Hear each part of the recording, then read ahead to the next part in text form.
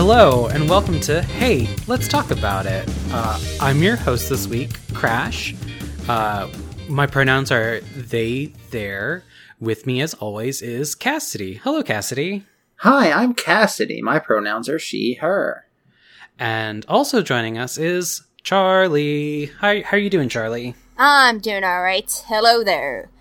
My pronouns are they, them, or he, him. I get to have two.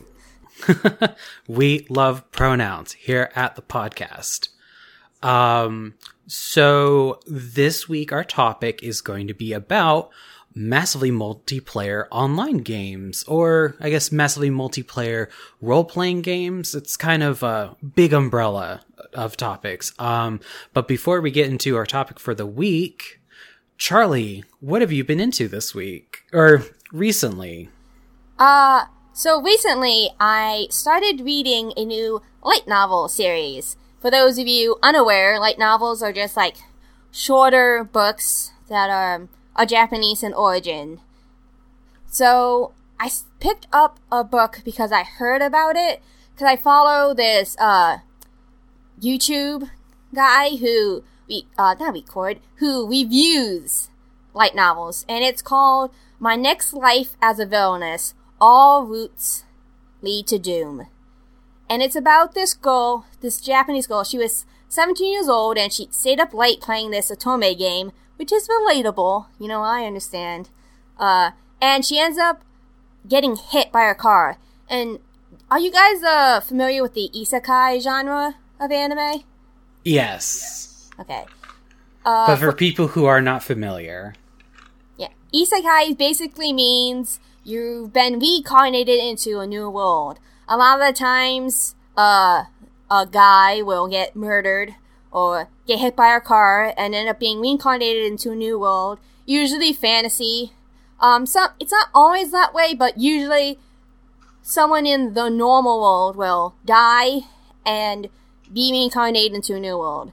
And with this character, she gets killed and she ends up being like this 8-year-old and who has hit her head, and she realizes that as her previous memories come back that she's actually in the world of the Otome game that she was playing. The only thing is, she's not the heroine of the story like usually protagonists like this would be. She reincarnated as the main rival of the game. And in the game, all the routes for this main rival, Katarina, not Katrina, either ends in her getting exiled or in her dying. So with this knowledge, she's like, I have to prevent any of those bad flags from happening. I have to protect myself. So she starts, like, practicing swordsmanship. She's the daughter of a duke, by the way. So, like, she starts trying to train in magic. She's not that good at it. And she meets the other, like, the love interests that will either lead to her death or her exile. And she meets some of the other rival characters. Like, but the thing is that she's not exactly the brightest person. Like, she's very oblivious to other people's feelings for her, because as she tries to prevent her untimely death or exile later on, when the main game happens when she's 15, she starts off with these memories at 8, so the first volume follows her from 8 to 15, right before she heads to the academy, where she'll meet the main heroine and start the events of the game. But as she does this, she ends up accidentally having both the 4 male love interests, two of the female other rivals fall in love with her instead. And I'm currently in the second volume. Only 2 volumes are out in English. The third one I think is coming out this year. I don't remember. I just remember seeing that I could pre-order it. So it's not out yet in English, but it is in Japanese. And eventually she has the main heroine, though, also fall in love with her. So she just has all these people fall in love with her instead, because she's just trying to prevent these things from happening, that she's accidentally, like, just being super kind and, like, all these problems that these characters have that would been solved by the main heroine later on, she's solving them like right away. So everyone's just falling in love with her instead. And it's just a lot of fun to watch her do this and be completely unaware that all these people are now in love with her. It also kind of sounds like it's kind of subverting some of the isekai tropes where it's like, it's usually like a schlubby guy who, you know, gets reincarnated to the other world, but he has like no like special skills other than like, oh, well, he just happens to like fulfill some kind of prophecy, and also the real world knowledge that he knew, like whatever thing he was an otaku for is like what will save the world in the fantasy world. And now like he's got all these girls on his dick. He's got all these monster girls who are just horny for him. And like, he's just doesn't really deserve that kind of affection, kind of. He's just like really one note. And he's meant to be like a self-insert for the audience to be like, oh, I'm a Gundam otaku, so now I can feel good about like, oh, now all these girls love me. I don't think there's a Gundam isekai yet. Oh, no, there is. It's not Gundam. Is that Magic and Night? Because that kind of sounds like it, but I didn't watch Magic and Night, so... Unless it's a different one. There are so many isekai out there. Oh, it's called Knights and Magic. Pretty much, he's a Gundam otaku who goes to a fantasy world. It's not actual Gundam brand Gundam, but they talk about the models he makes. And pretty much the world has like suits of armor that have like swords and stuff like that, but they also have like shoulder mounted like magic staves that fire off like bolts and stuff like that. And he's able to like become an engineer and like kind of improve the technology they already have in the magical world. And it's like another kind of subversion where he's not really like, he's helping out, but he's not like the savior or anything like that. He's just like, this world's already pretty much existing, and yeah, they've got a world war going on, but he's just like kind of improving their quality of life, and they're just kind of continuing to go about their business. Huh? Because that world sounds very much like something I'm interested in. And yes, you should definitely watch the first episode. But yeah, it's a lot of fun. Like, I was really intrigued that like the girls as well, like not just the guys, also like falling in love with her, and like they fall in love like. Each chapter in the first volume, you get her perspective, and then you get the perspective of the person she's interacting with. So she meets the Prince Jord, who ends up being her fiancé, and you get to see how he reacts to this sudden change in her character. And you can see, like, how they fall in love with her because of the way she's interacting with them. Like, she knows that, like, Jord is bored, and so he kind of turns sadistic. So, like, the weird way that she interacts now, like, she starts farming, she climbs trees, she's nothing like a noble woman's daughter. No. So, like, it cures his boredom, so he doesn't go down this path. And it's just really interesting. And the final chapter we have from someone else's perspective is her maid, Anne. And she starts saying, like, she knows why all these people are falling in love with Katarina, because she's just this kind and caring person. Like, she really cares about people and sees them as people. And it's just really enjoyable. And it's just a lot of fun because she's just completely oblivious to everyone's feelings, because she's just trying to prevent bad things from happening, that she doesn't realize that she's already stopped these bad ends. Yeah, the definitely sounds interesting. It sounds like whoever's writing it really knows the genre, both like otome games and also isekai stories, and like just really kind of like turning it inside out and on its head. That's really interesting. Yeah. So I would highly recommend it to anyone who's like looking for a isekai story, but that's kind of different than the normal ones that are out there. And hit us with that title again. It's My Next Life as a Villainess. All Routes Lead to Doom. Awesome. Cassidy, what have you been into lately? I have been playing a game that is not quite an MMO, so I'm not going to be talking about it later, but it is a free-to-play game with online multiplayer elements. It is Warframe. Ninjas play free. Gotta love those sexy robots. Yeah, these robots are like... They're not traditional robot stylings. They're sort of more organic looking. Yeah. Oh, go ahead. Oh, no, go ahead. That's really where I was going to leave off that sentence.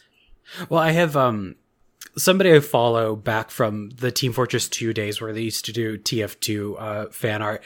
Really got into Destiny, and kind of along their way between like Destiny 1 and 2, they really got into Warframe as well.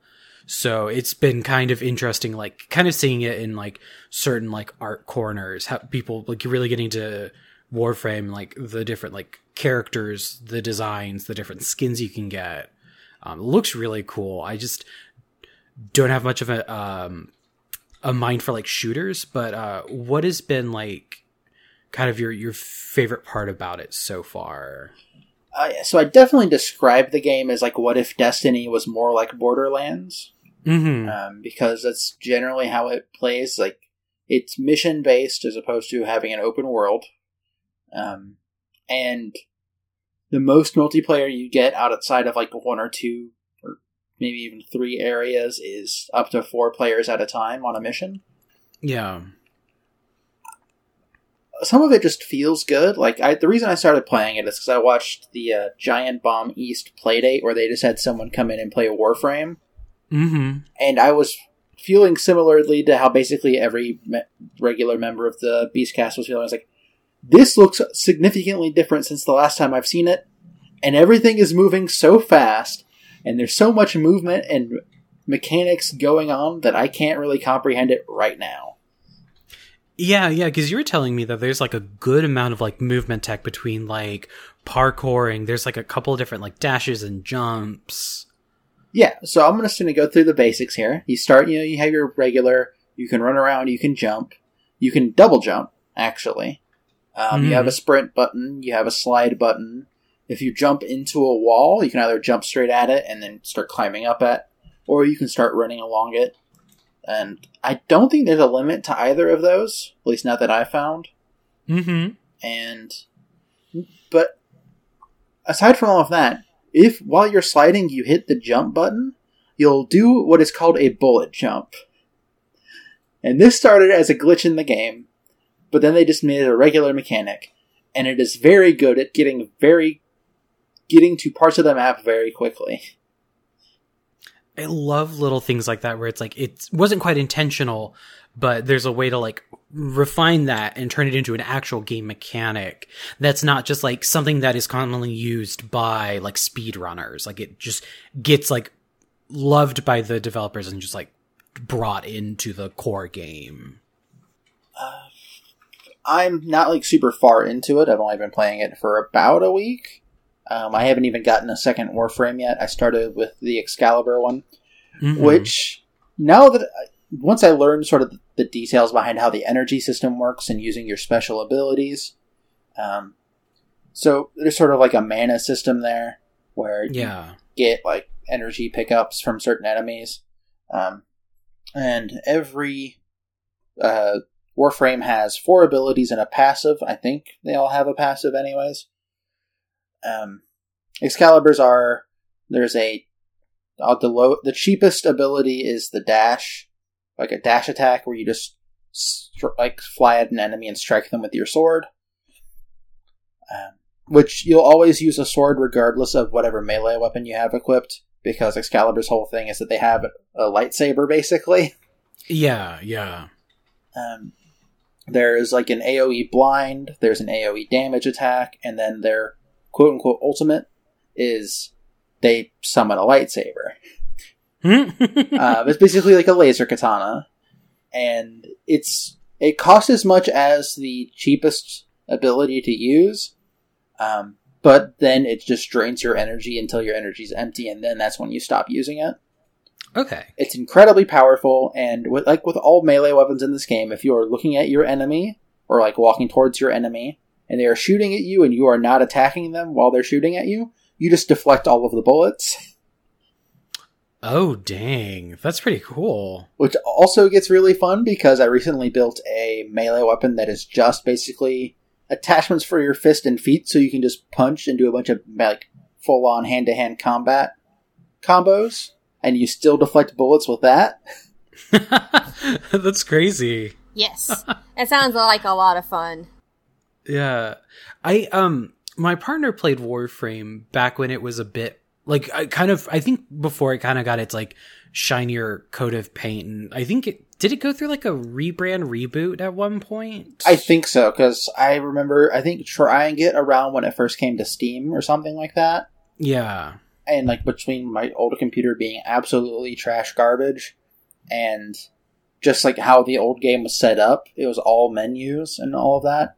Mm-hmm. This feels a lot more, I don't want to say just full on player friendly, but it is more player friendly than what it used to be. Yeah, for sure. Definitely sounds like they've had some time to like sit with the game and be like, okay, let's turn this into a better experience for our players. Let's really like embrace what makes our game fun and like stands out on the market and like just really deliver a good product. And then, you know, they've ported the game. It's on like what, Switch, PS4, Xbox One, and still on PC. Yes, I am playing the Switch version of the game. So am I, but I haven't played as much as Cassidy yet. I just started a quest, because there are like a few story quests that like sort of lead you through. Basically, if you start playing this game, just keep filling out the star map and don't worry about trying to focus on building certain things. You'll get there. It's all of the information that I've read says anyways. But I have started this quest where I'm going to get all of the blueprints to build something called an Archwing. Or Archwing, I think is how it's actually pronounced. The Archwing is like this cool jetpack personal space vehicle thing. And from what I've read, it will unlock the ability for me to start doing it flying in space missions. Oh. And then if I equip, if I find and build a segment for my ship, I'll be able to summon it in like the 1 or 2 open world sections of the game, such as the Plains of Eidolon, which is something I'm really looking forward to, because on the Plains of Eidolon, and there's an Earth planet called, like with a section called the Plains of Eidolon, and there's a settlement there. And if you do enough stuff for the settlement, you'll build up reputation. And with enough reputation, you can build a custom melee weapon. Oh, dip. That's cool. So is it custom as far as appearances go, or is it custom like building like your own stats and traits or things like that? Both, in a way, in that like, here's all the different blades. They all look different, and they all have different things that come with them. And then you also choose like a hilt, and then some decoration and stuff like that. Yeah, that sounds like the best possible response to that question. Yeah. Also, you are about to hatch a dog. Yes, I did also another quest where it's like, here's how you get a dog. It's called like a Kubro or something like that. Mm-hmm. And after like basically 4 days, because I started the quest one day, and it probably wouldn't actually take you this long. I just only play it a little bit at a time.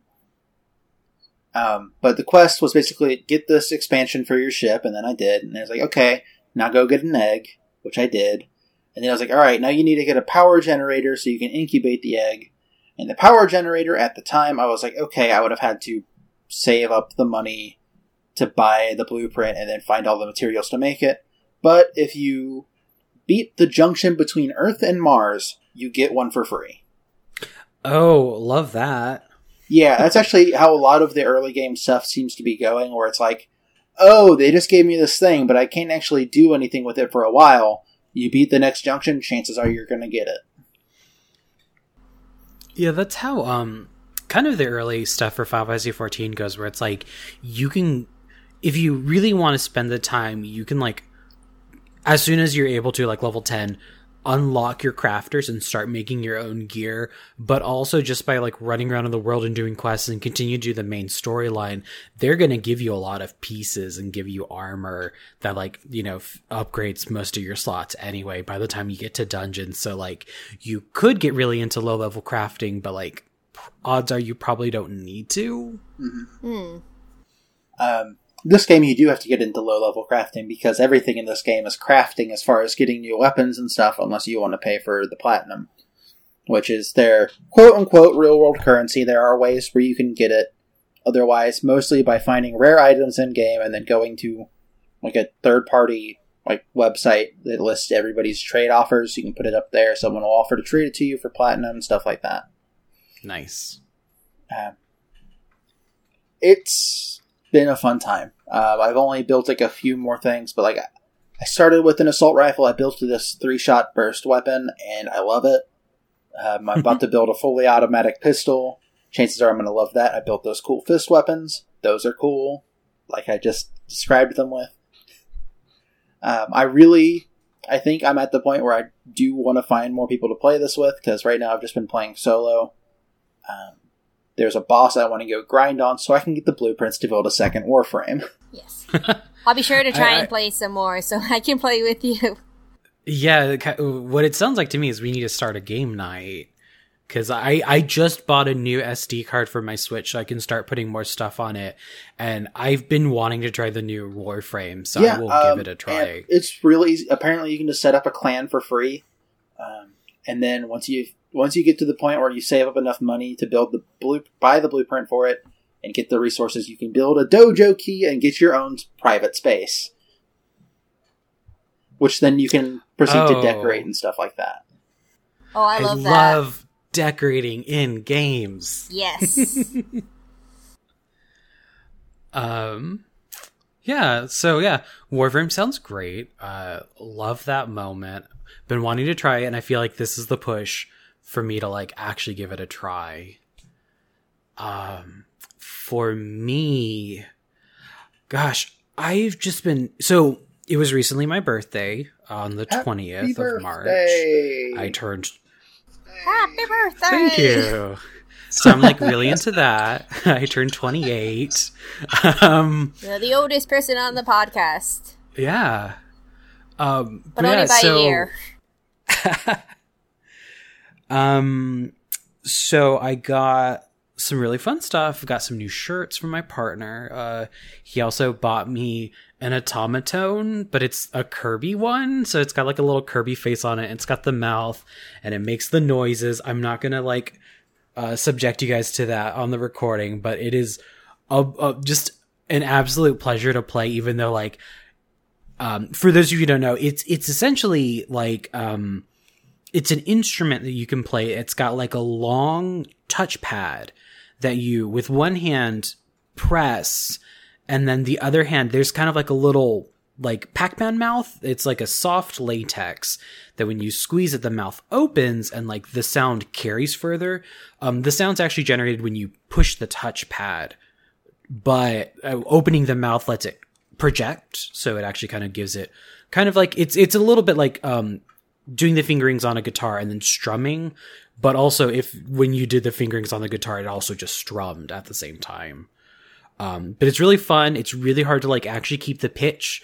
It's very easy to just like slide a millimeter and the pitch completely changes. But it's really cute. I really was not expecting it. And that's like the most fun gifts are like the weird ones you're just like not even expecting. And it's really cute.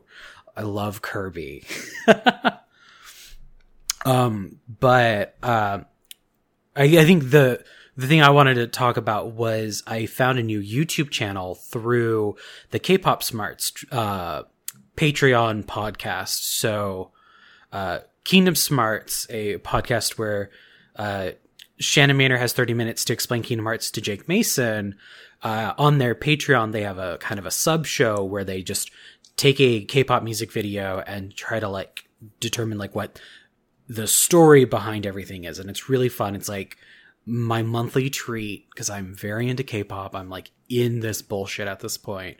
And one of the things that Shannon mentioned was there's a YouTuber called Form of Therapy where he will kind of do the same thing where he'll watch a video, talk about the song, talk about the group, and talk about the like video production because that's kind of his background is he's a video producer. So that's kind of his angle coming at this, the industry is like, how are they doing their production? Is it, are they spending the money on it? Is this like kind of cheaply made? Is the song a banger? And one of the songs that he was like really hyped about recently was a song called Boom Boom Chocolat by a group called Everglow. So they're like a brand new group on the scene. They're a girl group. They just debuted recently. And one of the interesting things that it's interesting and a little sad is apparently like they're not really getting the recognition in Korea right now because one of their parent companies is a Chinese company.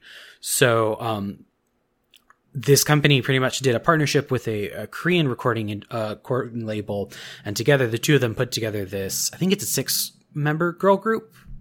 And they, dropped their first single. It has like 2 B-sides, and it's really good. And it's like, it's an absolute banger. I love it a lot. It's like very like, it has like very like deep bass line and just like a lot of like quick instrumentals, and like the girls' vocals are very like smooth on top of that. So it's like a really interesting contrast between like the instrumentation and the singing. And I'm just like, it's breaking my heart that it's not really getting like the public recognition that it deserves, in my opinion. Huh.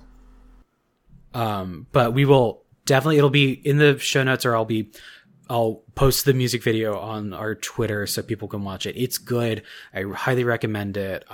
Again, that's Boom Boom Chocolat by Everglow. They are great. I love them a lot.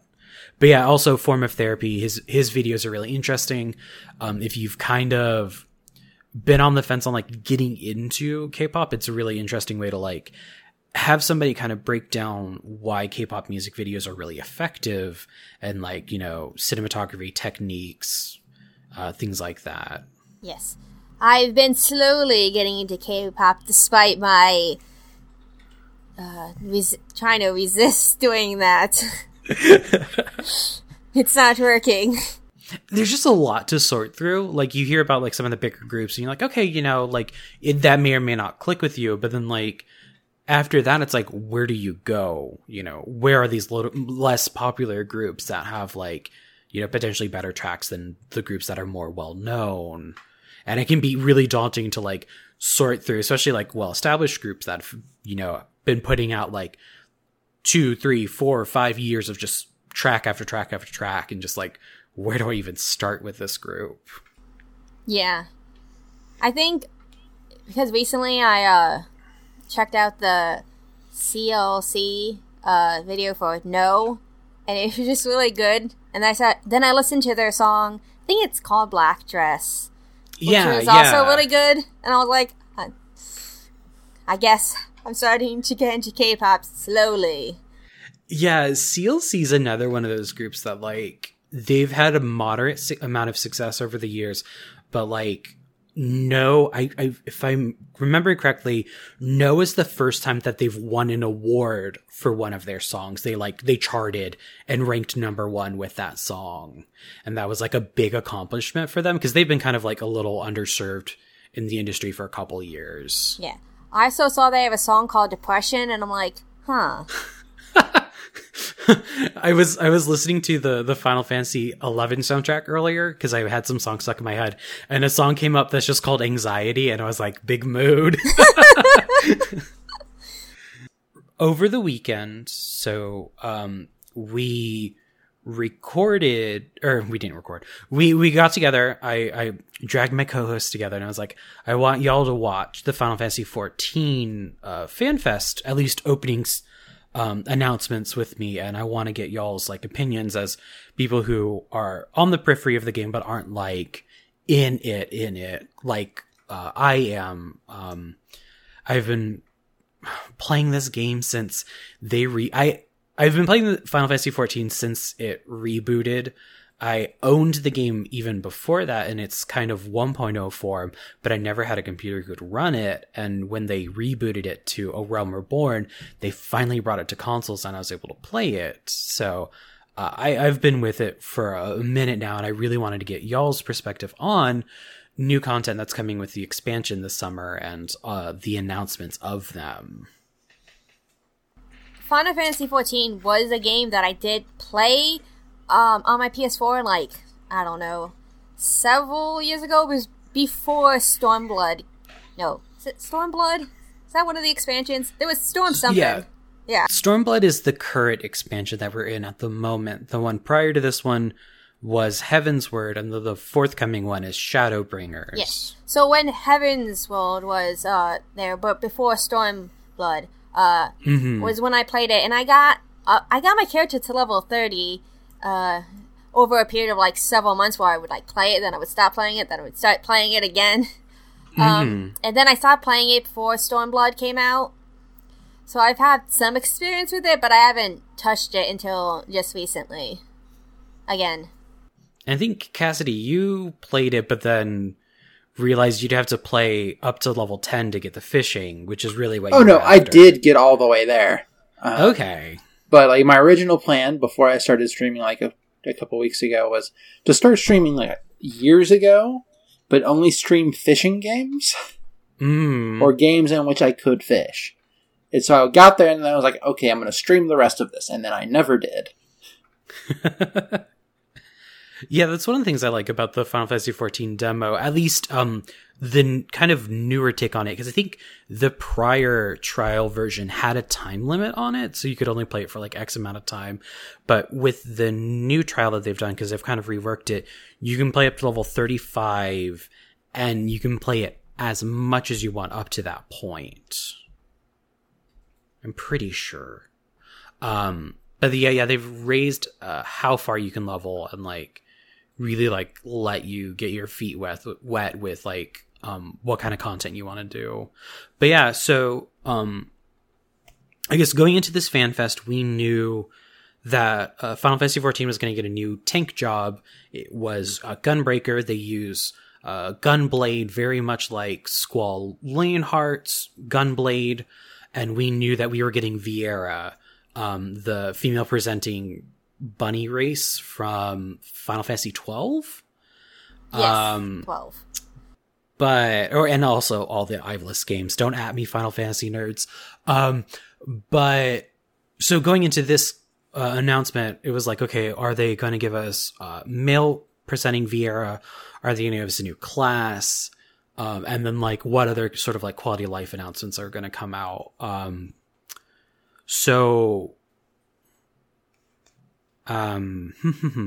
Yeah, so we got the full trailer for the expansion, which is really exciting. It showed, the Warrior of Light fighting an angel, which is really pretty. And then we got to see Viera in like the Ultra HD cutscene rendering, which is always really nice, and she was dancing, and she had chakrams, and then Dancer was confirmed. That was pretty big. Yes. And they use throwing weapons. Yeah. So they've only shown Viera with chakrams, but they've kind of confirmed that like it's going to be like just throwing weapons in general. So like we may see like boomerangs, we may see shuriken, we may see like, I don't know, they could do like hacky sacks for all we know. It's a little weird to me to see a Dancer class with like those kind of weapons, because last time I played a game with Dancer, they were more of a support than a actual DPS. Yeah, that's Final Fantasy's 14's mode is very much in like keeping with Warcraft, where you've got tank roll, healer roll, and damage rolls. And within damage classes, they offer kind of a sliding scale of support. So on like one end is like Samurai and Black Mage. They bring no support to the team, but they bring very, very, very high personal damage. And then on the other end of the scale, you have like Bard and Red Mage, which offer a lot of support, but they maybe not necessarily bring the highest personal damage. And that's kind of how Final Fantasy XIV's handled support, is like there's not really like a dedicated support role. You just kind of play a DPS, and either you can buff the party or you don't. So it'll be really interesting to see where Dancer kind of falls in the middle of that kind of spectrum. We also got confirmation that in addition to Viera, we are going to have a new playable customization or a tribe of like lion people called Hrothgar, which was exciting until it was announced that they were going to come at the expense of having male Viera because the Hrothgar are all male. And also some of the textures on the models are definitely look not finished and look like they need some more time in the oven, which is good because the game doesn't come out until like June, July anyway. But it kind of confirmed something that fans were fearful of, that they would kind of reintroduce gender-locked races into the game again. It was something that was in the 1.0 version of Final Fantasy XIV and was in Final Fantasy XI as well, Square Enix's previous Final Fantasy Online game, where you had certain races that were locked into one gender. And it was something that the producer that kind of rescued Final Fantasy XIV felt strongly about removing from the game, but we were kind of feeling like there's a little bit of mixed messages going on where like you remove gender-locked races from the game, but now you're reintroducing them. What's going on here? Should I bring up the fact, or I just maybe so we can talk about it now, that this is because they wanted to originally introduce a more beast-like race, and they were going to go with the Hrothgar, just across the board. But then I think maybe some point during like some concept art stuff got shown around and people saw Viera and they were like, we want Viera. Yeah. It's I think it's definitely a large portion of that. And then also in Stormblood at the moment, there's the big large scale raid at the moment is all Ivalice themed. So we've had like 3 raid tiers that have all been Ivalice content. And I guess maybe we'll mark this at the front, but like light Final Fantasy XIV spoilers. Fran, like the actual Fran from Final Fantasy XII shows up at the last one. Oh. Okay, yeah, then at that point they really should just introduce Viera. Yeah, so it's like, people were kind of complaining a little bit about that because they were like, this is literally just the copy-paste model from her Final Fantasy XII HD version into the game, and people are like, ugh. But it kind of like reignited like hype for Viera to be in the game. You're like, okay, you're showing us Fran, you gave us all this Ivalice content, we want Viera. And so it's like, yeah, I wonder if like they had already gotten the wheels turning on Hrothgar, and then people were like, Viera, and they were like, well, we were going to give you this other one, but I guess you keep asking about it, so we'll give you bunnies too. And the other thing I think to consider as well is a lot of this stuff that they keep saying about Hrothgar and Viera don't feel like they're set in stone, that we could potentially get male Viera and female Hrothgar in the future. Yeah. I saw a clip from like an interview or something, like a translation of it, and it said like it's not out of the question going forward, because like they did say that this was going to be the last playable race they introduced. I think, was that correct? Mm-hmm. Yeah. They've been saying that like it would be a lot of work to introduce new races, just because like every time they do, they have to do, you know, all the new object models for them. They have to do like, you know, all the mount scaling. It's a ton of work and a large undertaking anytime they do this. And I feel like they're pretty done after just doing 2. Yeah. So I think at this point, like they said it's not out of the question for them to go back and add the other halves of each of those races, but also maybe not. So who knows? I hope so. Yeah. Because I really want to play a pretty rabbit boy. I can play a pretty elf boy if I want. I bet rabbit. Yeah, and like I think, especially since like the Hrothgar we saw, one of them almost literally looks like Kimahri Ronso, and they were literally like leaning like, look at this one, doesn't he look familiar? And it's like, well, okay, if you're gonna draw reference to the Final Fantasy X Ronso people, then like, yeah, give us female Hrothgar. There were female Ronso all over the place in Final Fantasy X. They didn't even just say, doesn't this one look familiar? They straight up said, using the character creator, you can create, and then they showed both, was it Kamari? Make sure you say that right. And then also Fran. They're like, you can make these. We made these in the character creator. Which is like, it is impressive, but at the same time, it's like, okay, y'all. And another thing that gives me hope is the fact that they were like, okay, so to level with you guys, the developers said, they were like, so full-faced helmets are not going to be ready for these new character options when this goes live. We're going to give you hats, and some glasses may work. But like full-face helmets are not going to work. And if we're able to over time, we're going to reintroduce them into the game and give them to you over time. So clearly, this is not a done project for them. They're going to keep adding to this over time. Yeah, this is probably going to be the most work they have to put into a race on either end here. Probably more so with Hrothgar, but yeah. Yeah. But I'm pretty optimistic. I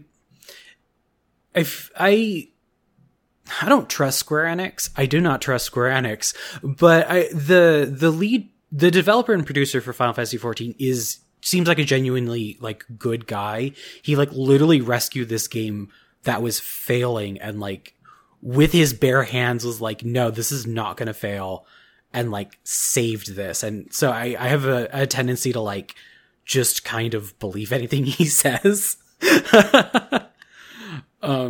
So if he says like, yeah, this is not a done process, then I'm going to believe it. But yeah, they also like announced some interesting lore stuff. We kind of have an idea of what is going to be the large, like the general narrative arc for this expansion, which is exciting for me because we're no longer dealing with like the wars of our world. It's kind of getting really cosmic and weird. We are like doing some dimension hopping. We're getting on other areas. We're going to like, it kind of sounds like we're going to a whole nother essentially planet, which is very exciting. And it's, I cannot wait.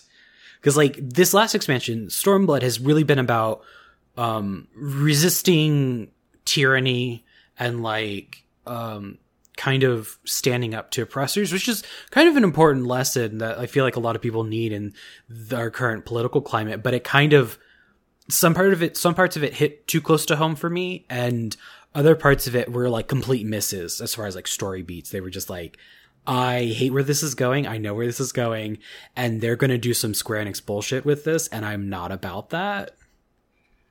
So, and the stuff that's interested me in the past as far as like story beats and lore has been weird cosmic stuff that they're setting up that kind of has callbacks to some other world building that they've tried to do in other Final Fantasies, but because they're smaller releases that are just like one succinct story, they can't really like get into the weird cosmology of like what makes the Final Fantasy worlds tick. From the look of what they showed at the FanFest, it definitely seems like it's going to be really interesting.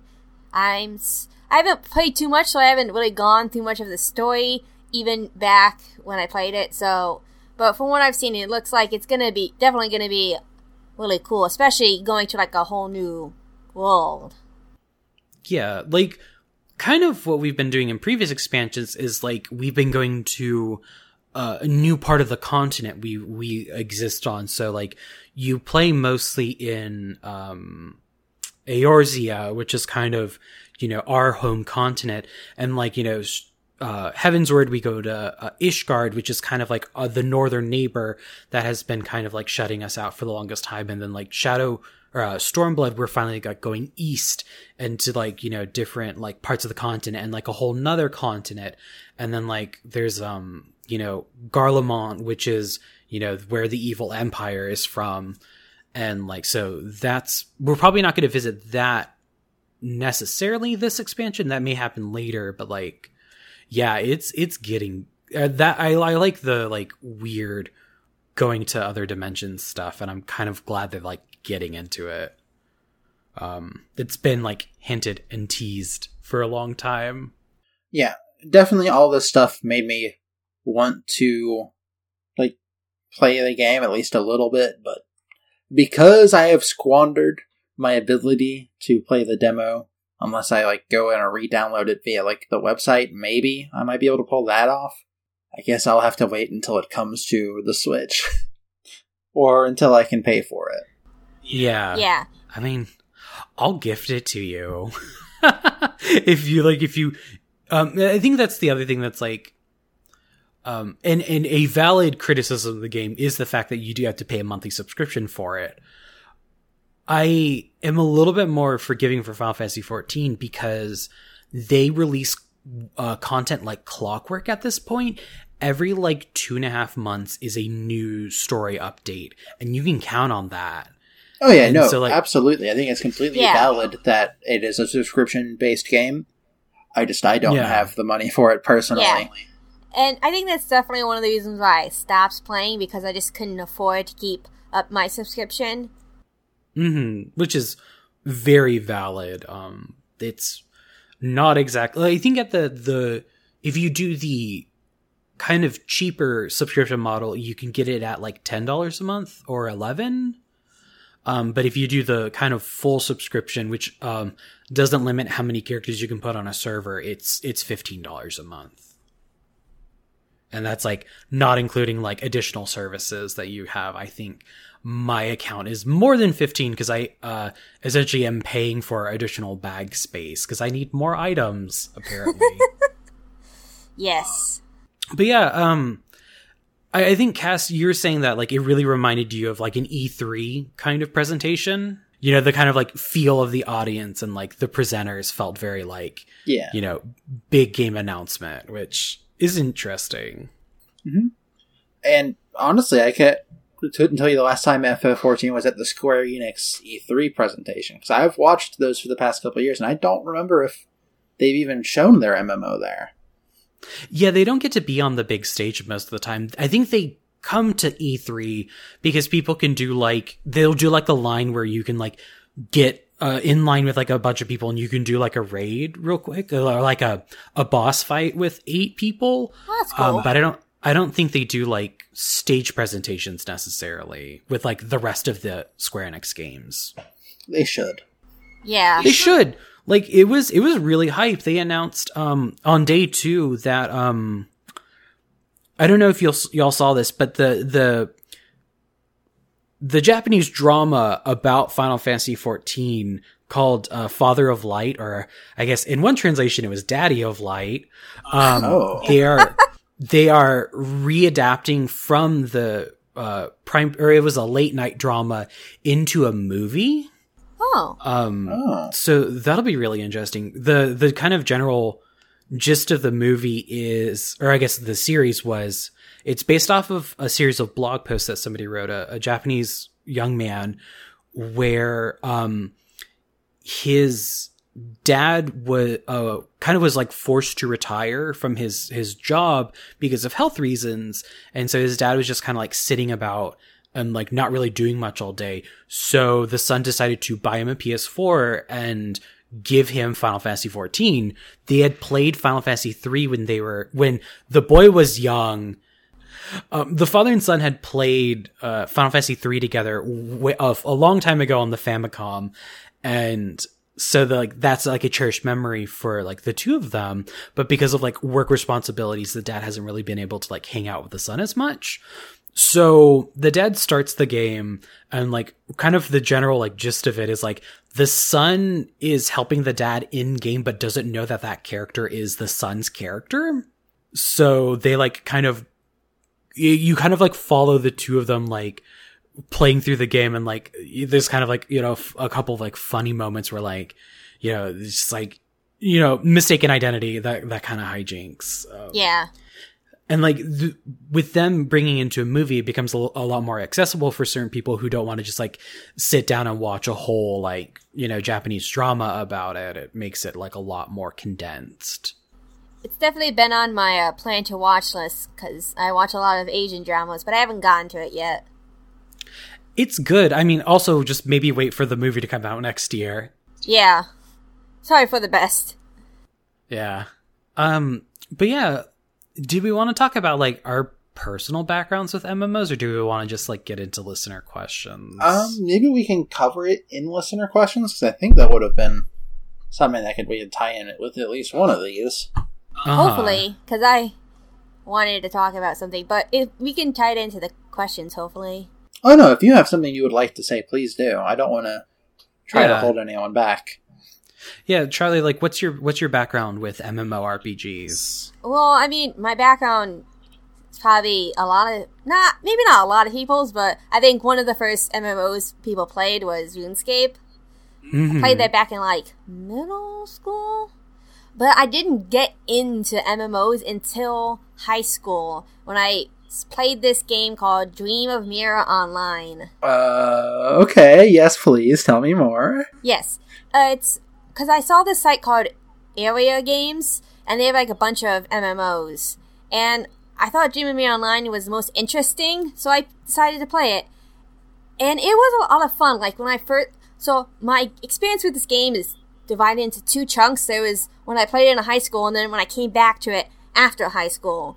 And when I played it initially, there wasn't, too much content. You have, 4 different races you can choose from, which are, cat people, the short race, you always have, little, habit-looking people.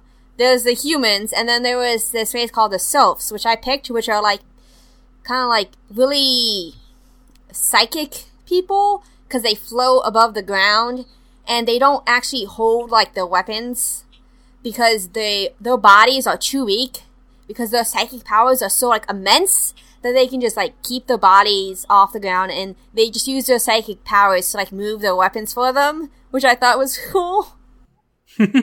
So when I played that, it's, I played that game for, a year. I was there when they celebrated, their 2-year anniversary. I was there when they revealed, the dancer and musician class, and then the merchant class eventually.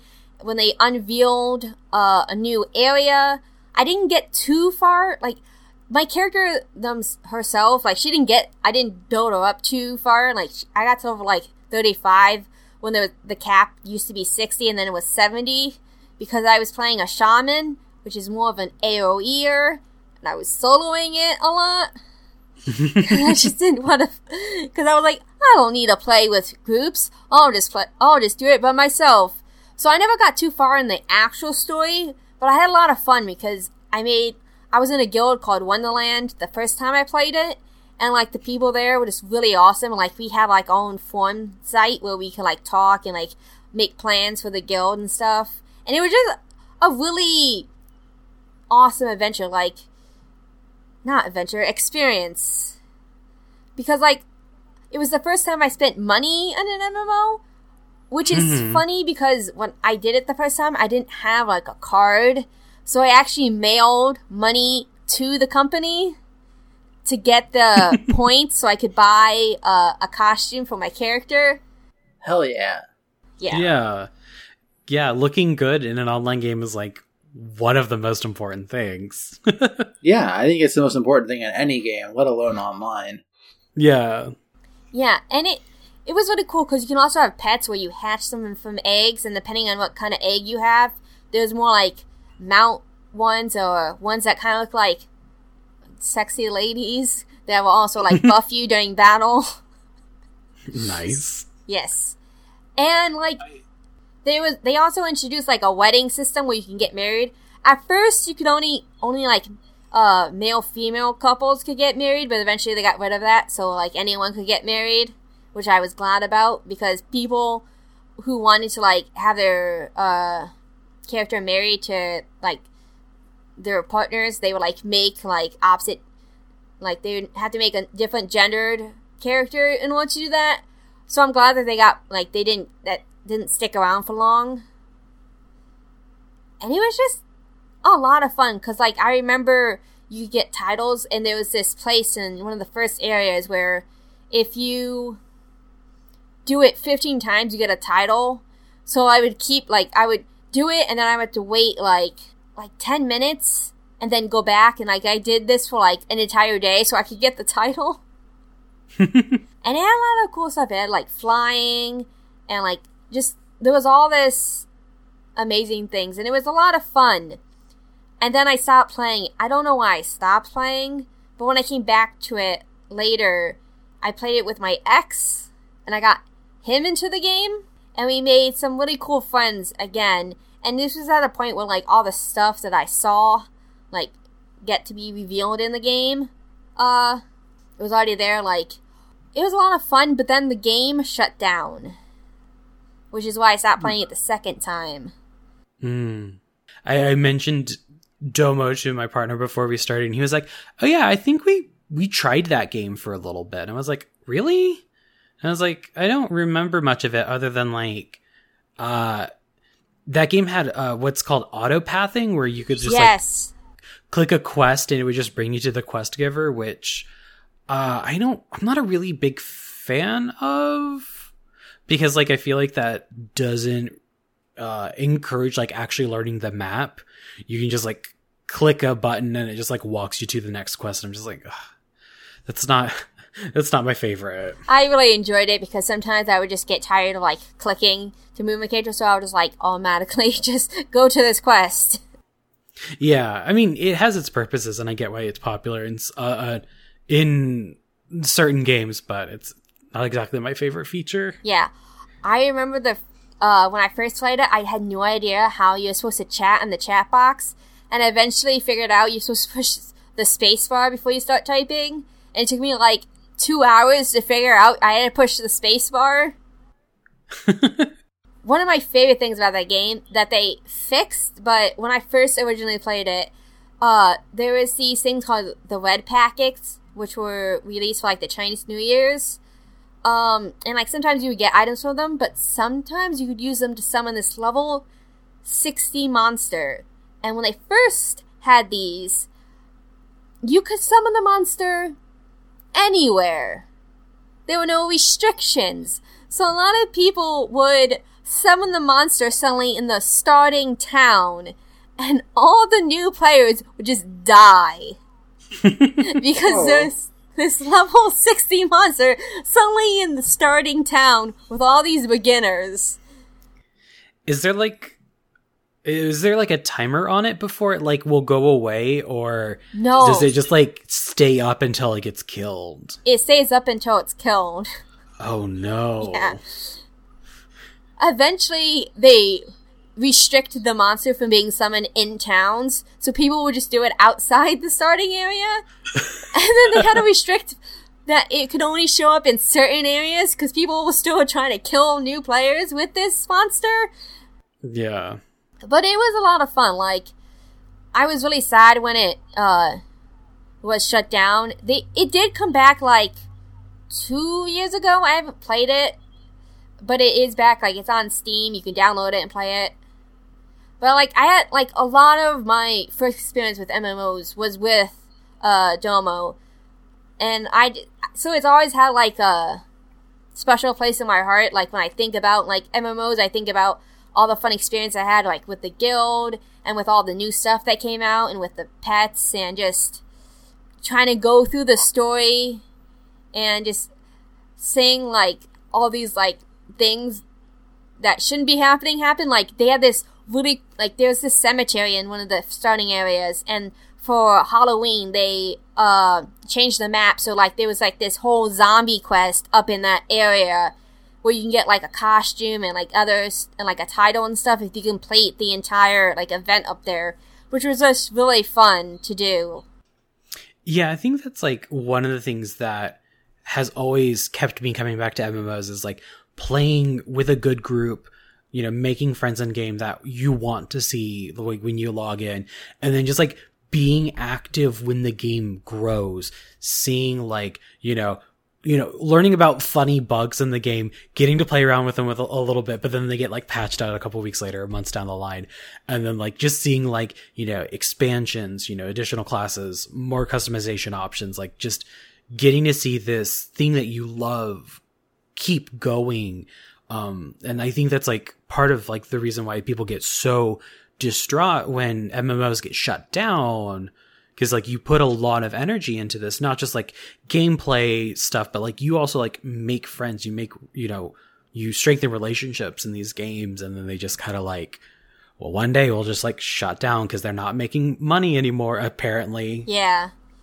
I was really upset when it was shut down because I had so much fun. Like, I knew people weren't playing as much anymore, but like the guild I was in was still active, and we were still doing like going out like missions and stuff and just having a lot of fun. And it was just really sad to see it all go when I invested so much time, and like I just still was enjoying the game even if there wasn't a lot of people around anymore.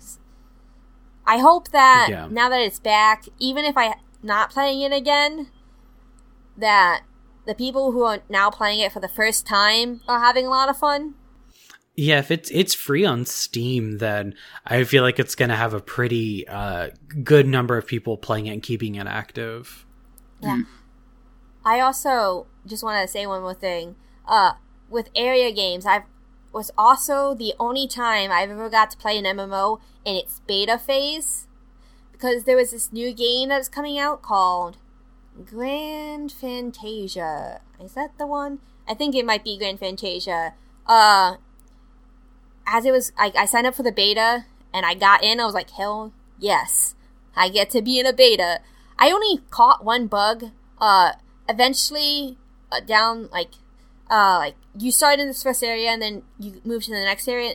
Like, depending on what kind of job you want to take, depends on what area you go to next from the beginning area. And when I got to the next area, there was this, like, cute, like boar monster, and it was speaking in the, like, they didn't translate the game completely. That was the only bug I caught. And it was sad, though, because when the beta was finished, your character, like, all the characters got deleted, and you had to start over again. But, like, you get, like, additional items and stuff that because you participated in the beta. And I played that for, like, a couple months. Like, I played the beta, and then I played the actual game when it came out, which was fun because I was playing as a hunter, so I had a gun, which was fun. Yeah. Yeah, I was lucky enough to beta test the relaunch of Final Fantasy XIV when it was the third closed beta, and then I also was signed up for the fourth open beta, so I got to play like the game in its like new relaunched form. I got to try out the new Arcanist class because Arcanist hadn't been added to the game. So in 1.0 there was no summoner. That was brand new for the relaunch, and it was really fun until all the North American servers just straight up crashed. Oh. And we weren't able to like log in for like a couple days. Oh no. So pretty much all of the people we were playing with, like, we all made characters on a Japanese server. We're like, well, if we can't play the beta on a US server, we'll just play in Japan. So you have to like deal with like that extra little bit of server lag, you know, trying to have your game communicate to Japan and back. But it's always really fun getting to have those kind of experiences with beta testing MMOs. Yeah, definitely. Cassidy, what is your background with MMORPGs? Shallow and stagnant. Yeah. I started with RuneScape. I played that for probably one afternoon, and then never again. Happy for the best. I just, I still have never gotten into an MMO. I think the most I've played one was recently. I played Guild Wars 2, I think for about 2 weeks. And then I stopped. I don't know. I think I want to like MMOs a lot. And I've played a decent number of them. I've played, not counting RuneScape or things that I haven't played for more than once. I played MapleStory for probably a total of 2 or 3 weeks now. I've played Guild Wars for probably about 3 weeks now. I played Star Wars The Old Republic a few times. I beat like the entire opening planet for 2 characters, I think. I played the Final Fantasy XIV demo. I played WoW for about a week. And stuff like that. I never get to the big multiplayer phase, and even when I do get to parts where multiplayer could be a thing, I was never good. I have like a weird case of social anxiety when it comes to the internet, especially when I was younger. Yeah. In that I would read forums, but I would never post on forums. I would watch people play games. I would never play a video game with people. Or the times that I would, like, I'd do it with people I knew from, like, school. And a lot of times, we wouldn't be playing MMOs or anything like that. Yeah. Yeah. You'd be surprised how many other people are playing online games, but still have that kind of, like social anxiety. But also, like, I think it is valid if you've tried it before and it just doesn't feel right for you. I mean, that's okay too.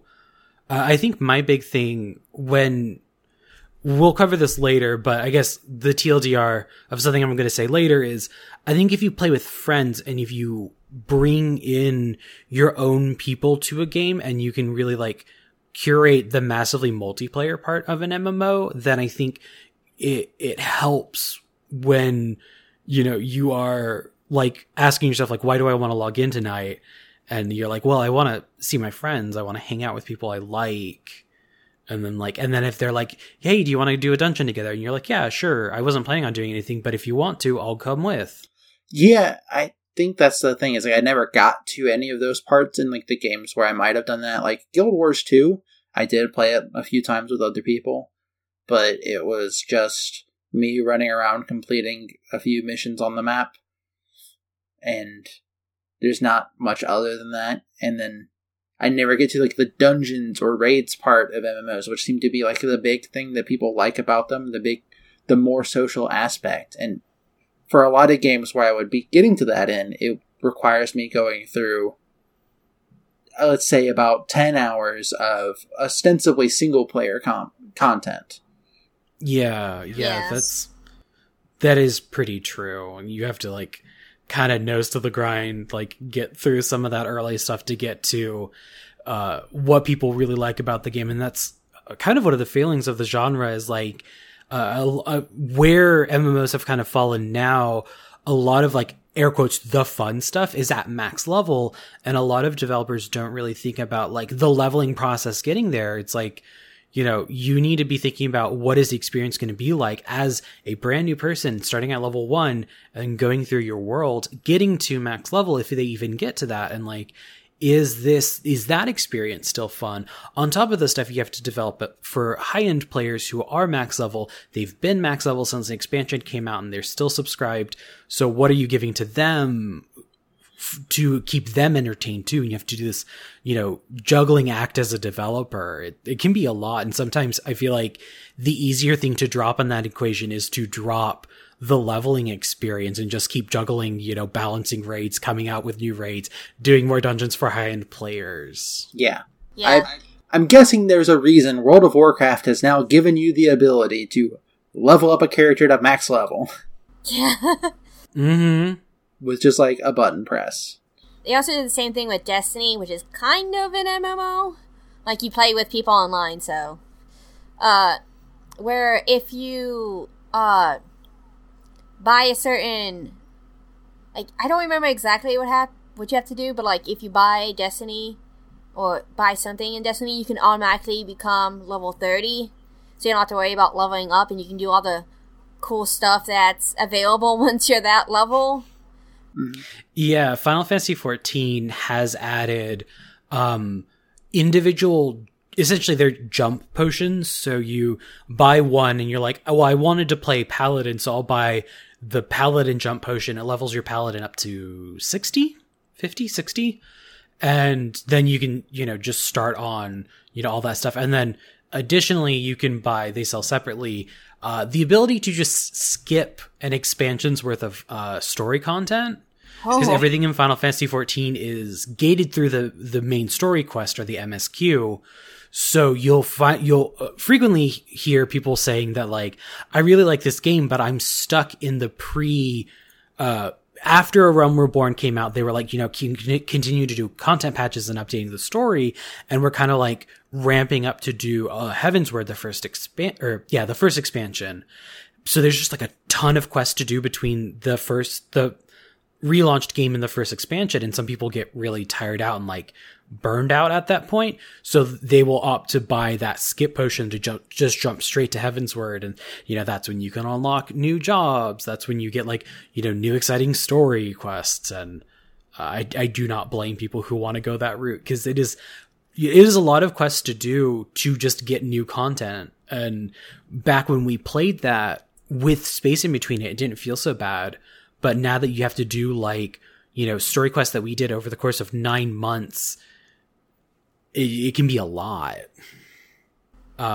My personal history with MMOs, I tried to get into some when I was in high school. That was kind of the main time that I was kind of the perfect age, but due to family reasons and kind of having strict parents, I was never really able to get into them. I dabbled in MapleStory, and I dabbled in a Korean MMO called Fliff, which is a shortening of Fly for Fun. So the whole game was based off of like unlocking flying for your character very early, and you either got a witch's broom or essentially a surfboard, a hoverboard. And you traverse the game on that. And I played that with friends for a little bit, but wasn't able to really like progress in it, partially due to like burnout. I burned out on the game a little bit, just playing it too much, what I could play when my parents let me.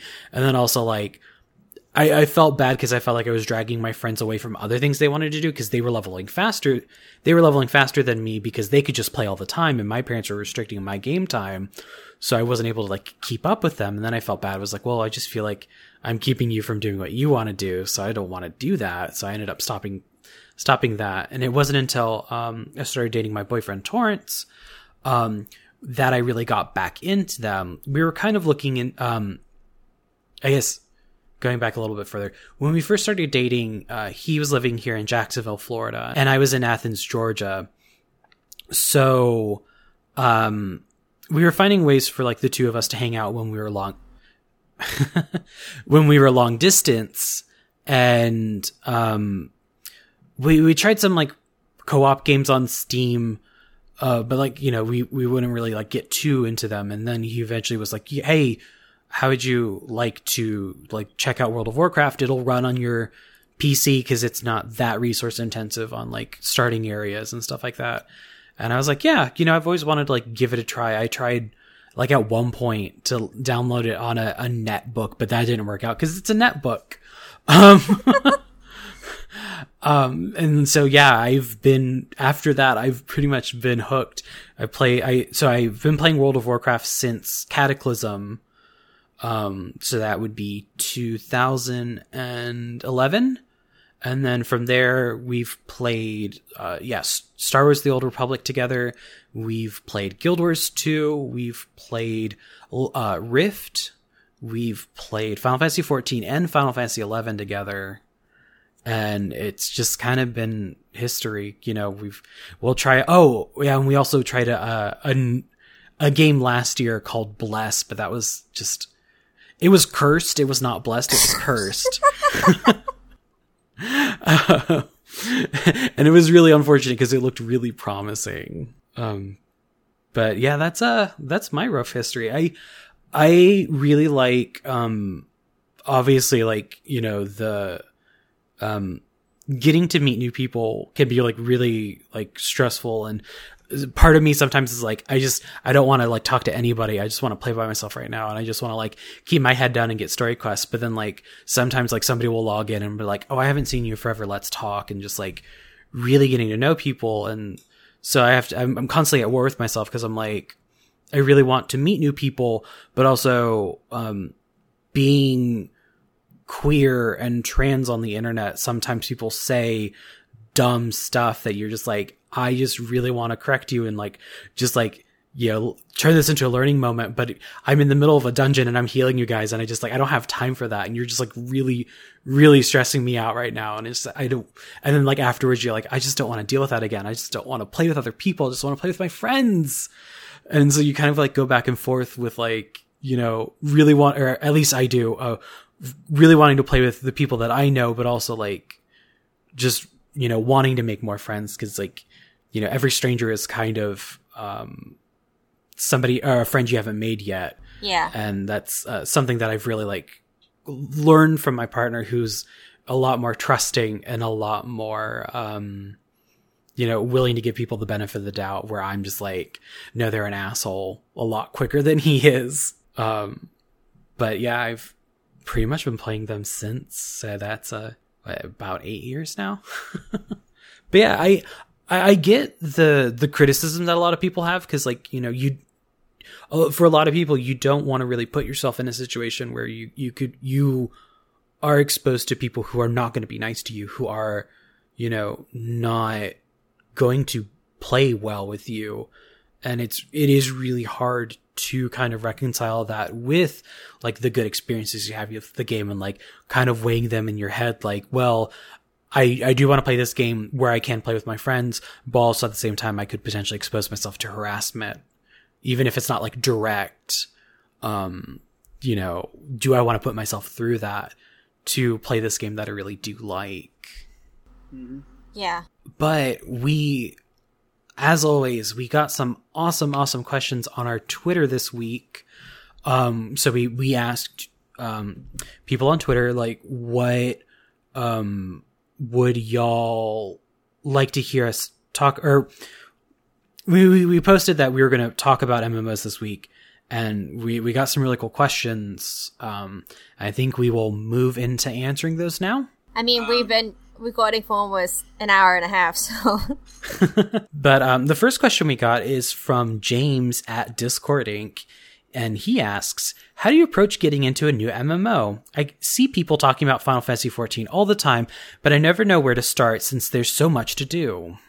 And I think his second question also ties into that a lot, because he also asks, how do you avoid getting burned out on an MMO? Or alternatively, what's the best way to make time for an MMO without it taking over your life? And I feel like those questions are closely linked, at least in my experience. Yeah, definitely.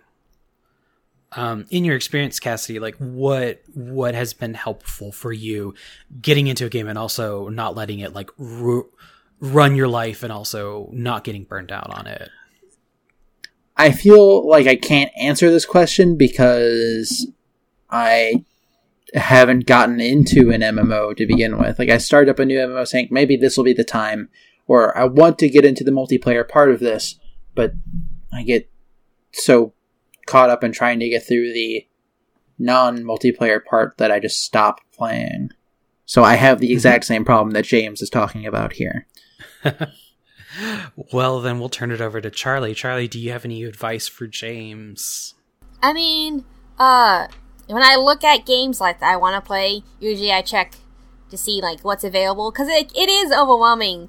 It's like when I was looking at to play Final Fantasy XIV at first, like there's just a lot of options and it's a lot to get into. I think I have the benefit that I don't mind just playing by myself like the entire game. If that happens, like from when I started playing MMOs up till now, I've always been much more of a solo player, so I don't worry too much about how to get into the multiplayer aspect, which is something I know a lot of people don't deal with. It's something that is just a benefit for me. Mm-hmm. So I just tend to look at like what the game has to offer me, and I figure out before I start playing what exactly I want from the game, like what kind of classes I want to play, what kind of races I want to play. Like, I'll figure that out so I can focus on that at first. And that's usually how I get into games. I look at what is there for me to pick from, and I'll use that as a way to start myself off and just trying to get into like the story of the game before I branch off into anything else. Yeah, but then like once you got your character and you've started to really like the story, like what do you do to like prevent yourself from just completely burning out, or like having it completely waste your time? I think the best thing to do is just to not play all the time. Like, I know for some people, they don't, you want to play the game a lot because you want to catch up to where the people are. But I think, like, if you have, like, events where, like, there's events in the games where, like, you want to do something with your friends, you could, like, plan that out in advance so that you have these days where you're just playing the game a lot, But then when you don't have those days, you can do other things or just play it for like a little bit so you can progress. I think it's you should take time away from the game. You should have time where you're just not playing the game, and then times where you can just invest like a lot into it. Because when I played Domo, I was able to like take time away, like I would take time away from it and then come back to it when like bigger things were happening or when I had more time, and it helped me continue through the game without burning out, because I tend to burn out pretty fast. Like, having both ADD and autism, I get super into things super fast, and it tends to burn me out very quickly because I don't know how to manage my time when I get into new things. So what I found is best is to have other things that I can do as well, so I don't just get super absorbed into something. Yeah, but still have like time where I can like spend with other people. Like, if I know something is coming up, I can plan to invest all this time into that so I can play the game without having to devote like all my time to it. Yeah, I think that like sets up what I was going to say. I guess just going back to like the first part, like if you really want to get into a game, I think like the first thing you need to do, see if you can run it, see if you have the console for it. There's nothing worse than like really wanting to play a new online game, but realizing your PC can't handle it. The next thing I would do is like, check out a trial, see if the game has a trial or a demo version.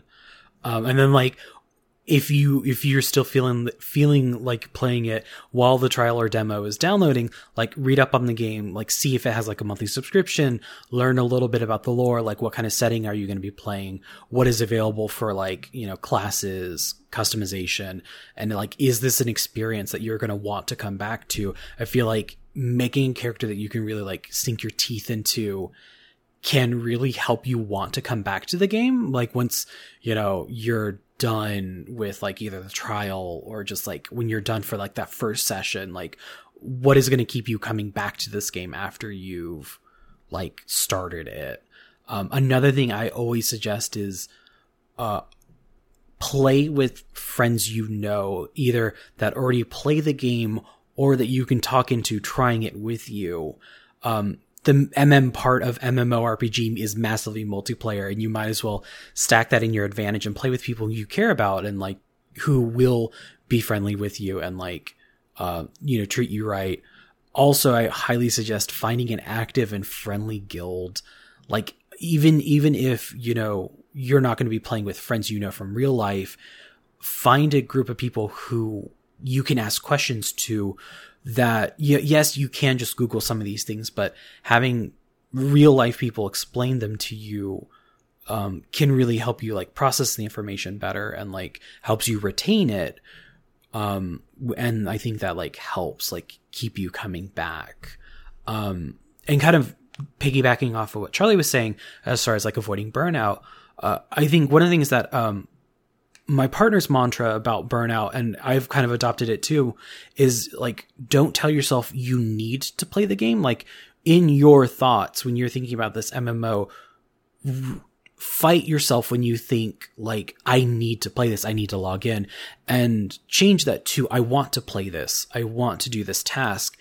And I feel like that helps kind of like shift your perspective with it and can help you, on nights when you're like, I don't want to log in, and then you just are able to take the night off and you can just do whatever. You don't have to do it. And especially if you're like hitting a hard part of the game that's like boring, thinking about like what you have in store. Like, are you excited about learning everything in your spell book? Are you excited about a set of gear you really want to earn from a dungeon, or that a friend can make you? Like that can really kind of like help you motivate through some like really boring questions and stuff like that.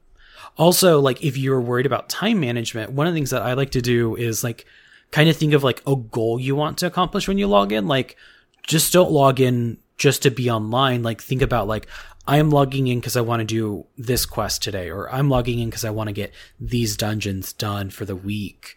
And then like block off the time that you have in the evening, morning, afternoon, whatever, to do those tasks. And then when you're done, let yourself log out and just like move on to other things with your routine. I also want to suggest this is dependent on the kind of person you are, but sometimes what helps me is also if I'm doing something else at the same time I'm playing. Like if I'm doing like a really like boring class or I'm grinding, and like if I can have like a video on in the background or like a podcast, that helps me because then I also have something else to focus on. So I'm not feeling like I'm just like forcing myself for this thing. I have something enjoyable also that I can spend my attention on. Mm-hmm. Yeah. Or like, you know, if you are able to play with friends, like voice chat with them, like, you know, crack jokes while you're like, yeah, doing some menial tasks. I think a lot of gameplay for MMOs is like relatively easy a lot of the time. Like, yeah, you're just pushing one to kill a monster. And I feel like it's almost intentionally designed that way. So you can be like just chatting with your buddies either in, you know, text chat or voice chat. And like, you don't feel like, you know, you're doing this terribly complex, you know, Dark Souls maneuver on this boss. Like, no, you can just kind of like stand still and like beat them up. And then like, if you need to move out of one attack, you move out of one attack. But, the gameplay lends itself to multitasking really well. Yeah. Our next question comes from Janine at Janine Juliet. Congratulations on your new handle, Janine. Oh, I didn't even notice it had changed. Wow. Yeah. Wow. And she asked, what are your best and worst character creator experiences? I'm going to say any character creator where you don't actually have a whole lot of choices looking at you. MapleStory. Yeah. Right? It's like you get like a face and maybe a hair. I also mentioned MapleStory is worse. Yeah, I will say my personal worst is Final Fantasy 11. You literally, when you log in, it takes like a year to download that dumb game, and you finally get into it and you get your, like, you start making your character, and they have these like videos that play in the background while you're like thumbing through the menu, selecting like your starting class, how tall your character is. So you can only select, between 8 different faces and hairstyles. The hairstyles and the faces are tied together, and each face and hairstyle is offered only in 2 different colors. So a lot of the time it'll be like, you know, for like humans, it'll be like, do you want brown hair or do you want blonde hair? There's like really nothing else there. And then the worst part of it is when you get in game, your character doesn't even look like that. It's like a low res version of that cutscene that plays in the background while you're trying to like determine your character. It's so disappointing. Also another character creator that I just like remember distinctly not liking was Rift. You have a lot of options, but I feel like in the long term, a lot of the faces end up the same, even if you try to like really do like max sliders and stuff like that. And what I have found is a lot of the time, if you're playing on lower graphic settings, when you get your character into the actual overworld, you will be several shades lighter for your skin tone if you're playing a character who is like medium to dark complexion. Oh, no. Which is extremely disappointing. It doesn't do that if you're playing on higher settings, but when I was playing it on a laptop, like, yeah, I would make my character with like a relatively deep purple skin, and I get them in game and they're like lavender. Are you kidding me? My personal 2 best are Blade and Soul and Black Desert Online have beautiful character creators. Black Desert Online, that was really good. Black Desert Online, I think, loses a couple points because they do gender-locked classes, and every class kind of has like a set aesthetic that you can't really deviate too far from. But from within each class, there are a lot of options for like your face, the hairstyles. You can like really fine tune like your hair wave or like the length of it, or like if you want a certain layer of your hair shortened, you can do that. And it gets really in depth and it's very shiny and pretty. I just cannot stand that game once you actually get into the game proper. Black Desert Online, I feel like, balances like a robust character creation without really like railing you in. And then like I feel like the gameplay was a lot more of my style when I actually got into it. Cassie, did you have a best or did you just have a worst? I can't like remember any character creator I've touched in an MMO recently, aside from like Guild Wars 2s.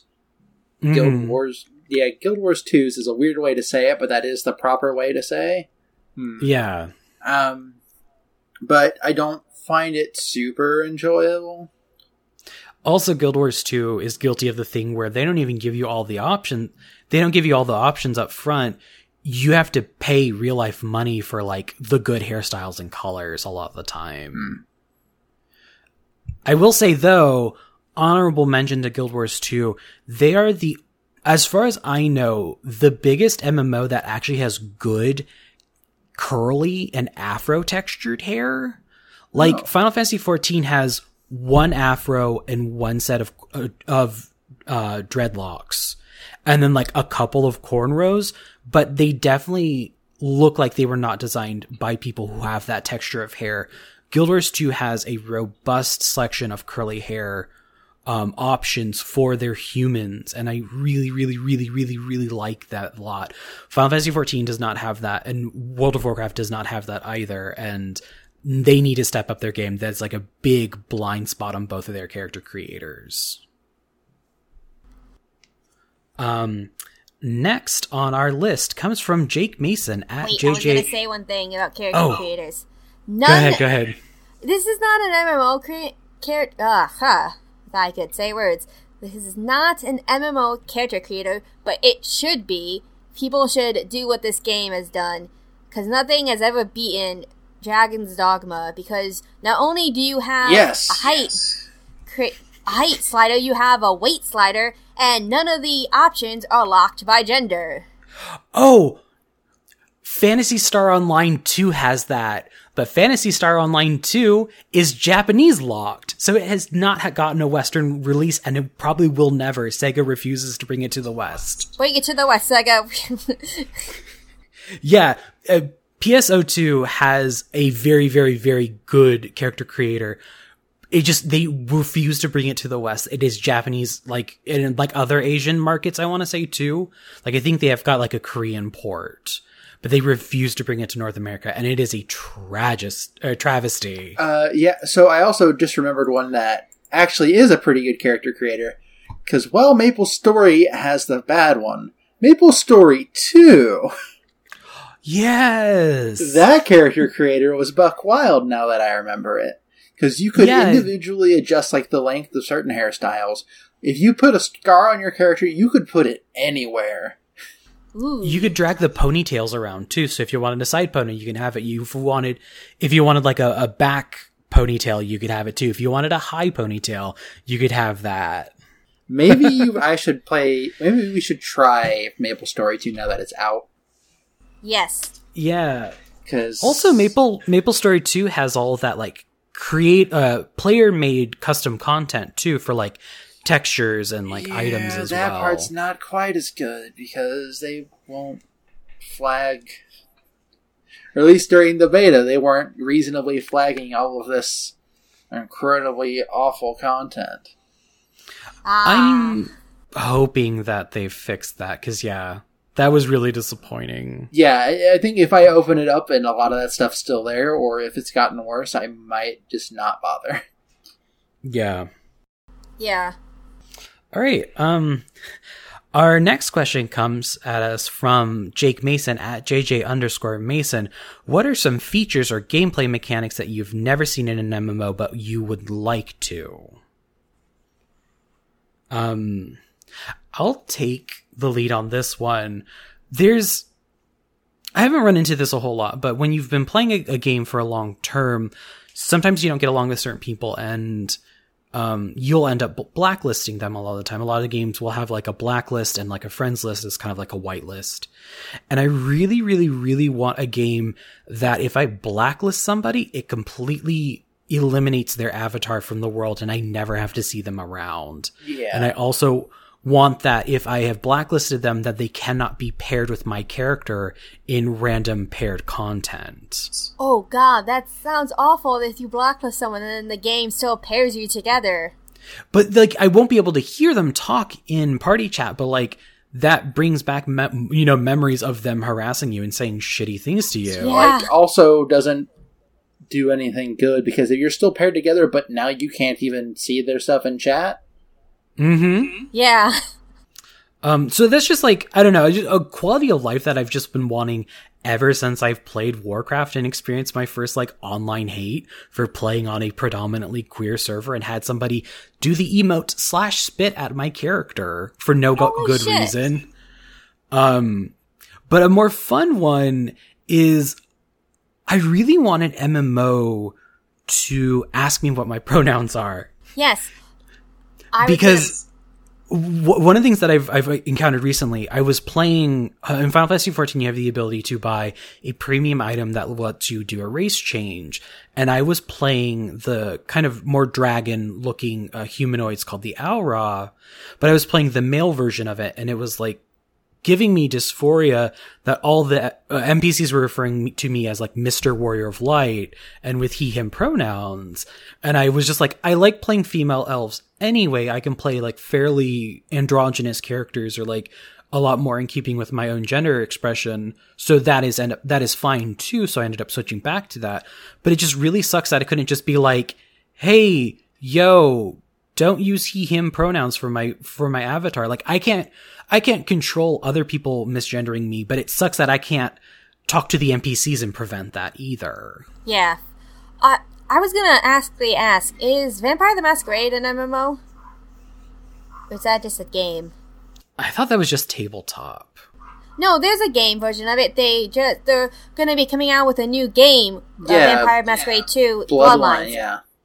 Because I wasn't sure if it was an MMO though. Is it? I don't think it is. I think it's a single player experience. Okay. Because I was going to say that they're coming out with an option where you can have, you can pick your pronouns. And how I would really love that to also be in MMOs. So I could have, like, my own pronouns in there. Yeah, and it's like, I downloaded a different gacha game, and they literally, like, in the character creation was like, how should we refer to you? And it's a gacha game that is like only half translated in English. It's mostly in Japanese, and they still took the time to ask me what my pronouns were, and I was able to say other, which defaulted to they, there, and I love it so much. Yeah.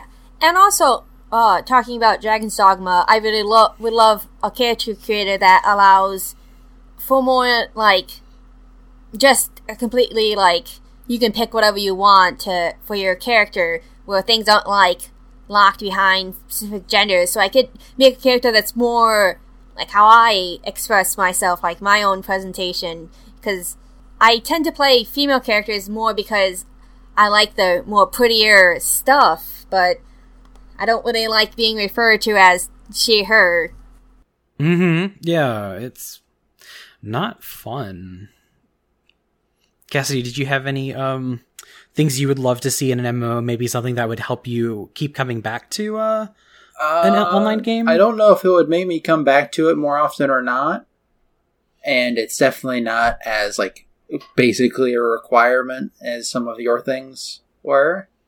But I haven't ever seen a MMO that has mechs in it. Right? Like, be cool. Let me customize a mech. Give me the Build Divers online experience. Hell yeah. I'd play Build Divers. Like Is Build Divers real yet?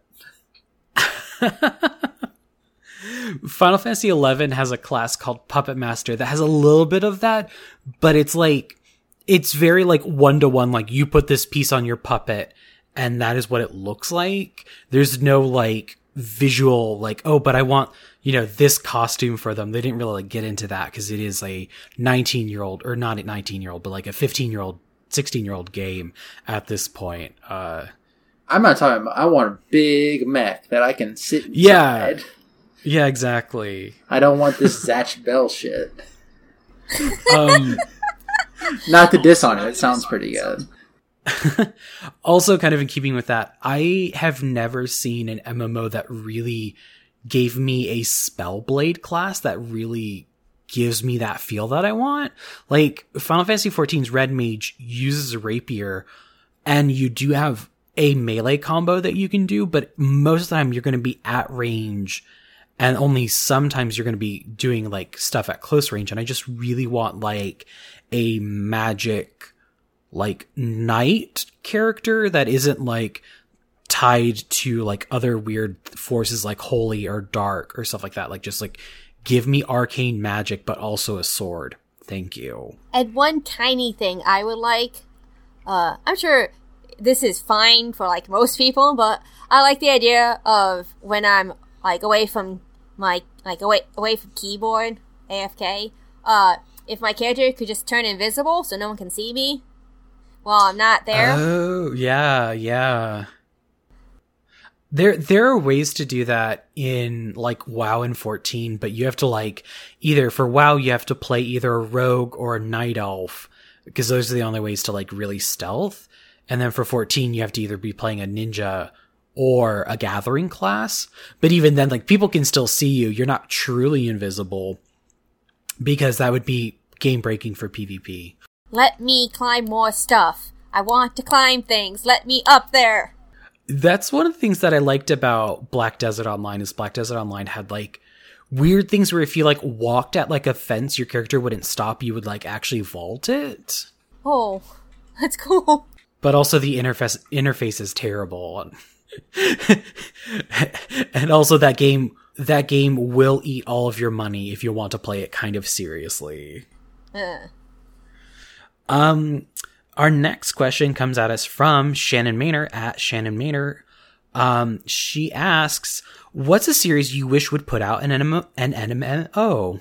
So I have at least one answer for this that's pretty good. Hit me. Let's hear it. But I also have several bad answers, so I'm going to go through those first. Okay. Splatoon. I don't know what it would be, but I do like the aesthetic of the world overall, and I'd like to hang out at least in, like, the plaza or something with people that are actually moving instead of just being put there randomly. I could see what they could do is, like, a little bit how Final Fantasy XIV 1.0 plays, where, like, your level is tied in with, like, the amount of time you spend on a certain weapon, and that kind of, like, informs the skill tree you get, and, like, that kind of, like, weapon equals like, job or class kind of gameplay. To seriously answer your question. Let's see. That Thundercats reboot. Yeah, if they're not going to give Hrothgar, like, good feline features and women, like, let's just have Thundercats Online. Yeah. Like, Miqo'te in Final Fantasy XIV aren't quite Thundercats enough, and Hrothgar are too far. Yeah, we need the middle. Yeah. Let's see. What else can I do here? Hanna-Barbera Online. Yeah, so you mean Toontown. That doesn't exist anymore. Toontown Redux. Let's see if I have another bad one in me. Star Wars, but not in, like, the past. Oh.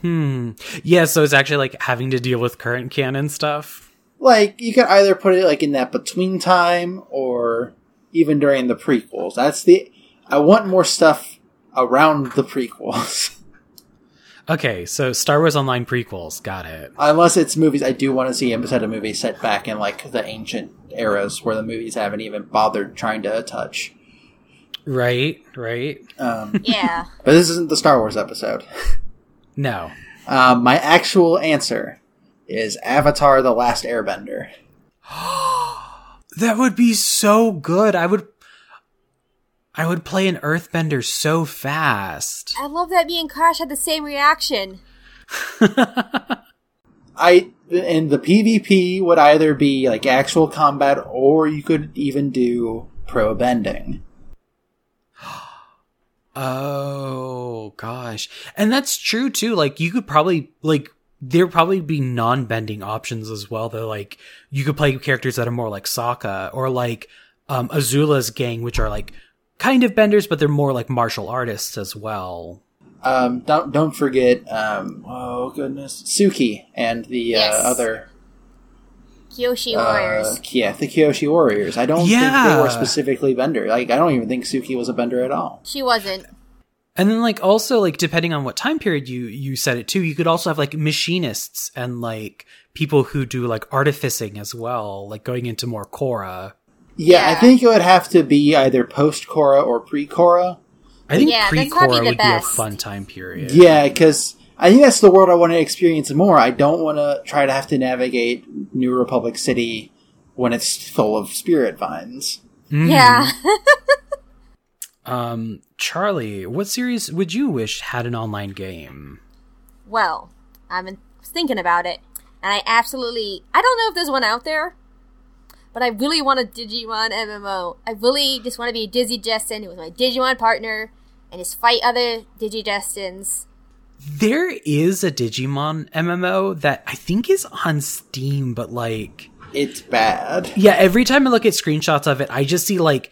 It's just, like, a flat field with, like, 1,000 Agumon, and I'm like, that doesn't look appealing. Like, there's no, like, spacing to the enemies that, like, an MMO kind of needs to feel organic. It's just like a field that's just chock full of monsters. Huh. Yeah, and, like, all of the reviews I read about it are, like, just... basically none of the good things you want to read about an MMO. Yeah. Well, then I want a good Digimon MMO. Yeah, let's get Digimon the MMO, but, like, with a good budget, please. Hell yeah. I was also thinking, like, the Persona series. There was an MMO. I remember playing that was more Shimigami Tensei. So something kind of around that vibe would be a lot of fun because I enjoyed the one I played. Also, I think having an MMO that's more magical girl based would be a lot of fun. I say this because I really love magical girls. You stole one of my big answers. I'm sorry. No, it's fine. I guess what I want is I want a magical girl MMO that is like what City of Heroes did to comic book characters, where you're not set in any particular franchise, so that kind of removes some of the gatekeeping from the genre, and people can just come into this completely original story and make their own characters with this robust character creator, and then just, like, have fun, role play with other people who are magical girl aficionados, and just, like, really, like, get into, like, that headspace. Yeah, and cover your magical girl in knives. Hell yeah. But yeah, that's basically what I want. The other thing that I was randomly thinking about, like, what sort of, like, kind of like something that's in the nerdy, like, zeitgeist that would get popular enough, but that people don't really talk about a whole lot. And I was like, okay, so we had Warhammer Online a couple years back, but, like, what if we did, like, Warhammer 40k online? But, like, they didn't restrict you to only playing Space Marines. Like, you could play the weird, like, Tyranids, or, like, what is it? The Sisters of Pain, or, like, those, like, weird, like, diseased zombie people as well. And it was more about, like, progressing your character through, like, levels. It was more, like, skill focused versus, like, gear focused, and just, like, really, like, letting you play, like, crazy monster concepts. That'd be fun.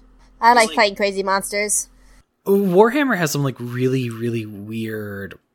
Warhammer 40k specifically has some, like, very weird and interesting, like, character design, in my opinion, at least. I like a lot of the figures, not enough to actually buy them, but, like, to admire from afar, and I've never actually learned how to play the game.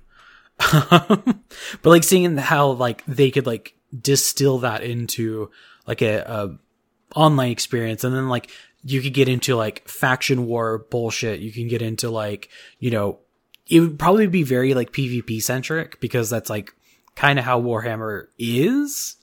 But yeah, it just like randomly came to me because I was thinking about, like, Warhammer Online and how I really liked the concept of that game, but I never actually got to try it because, again, I was not really on a good computer until kind of recently. Did you ever see any of that, Cassidy? Sorry, which thing? Warhammer Online, like just plain Warhammer? No, I have not seen any Warhammer Online stuff. This is actually the first I've ever heard of it. Yeah, it wasn't the biggest, but like it had some like really interesting character concepts because it kind of does like, you know, every race has like warrior, thief, mage, cleric, kind of those archetypes, but depending on which race you're playing, it kind of shifts them in a little bit. Like, you know, I think it was humans had like a witch hunter instead of like a ranger kind of concept. So they were like a bow character, but they dressed like they were in Bloodborne before Bloodborne even came out. And their thing was like they could target enemy spellcasters and do bonus damage against them and silence them. And they were like really nasty in PvP. And there was another character concept that was like, you're a fire mage, but your fire, you can push yourself to the limit of like how hot you can make your body to the point that you can injure your character if you're casting like big spells all the time. So you kind of have to balance this gameplay of like, if I push too hard and if I'm casting certain spells too often, I'm going to actually like hurt my character. And like, you have like phases where you could like push hard and then like pull back and push hard and pull back. Yeah, it sounds like that particular character type is a lot like the BattleTech combat system. Yeah. Where you need to worry about your mech's cooling and stuff like that.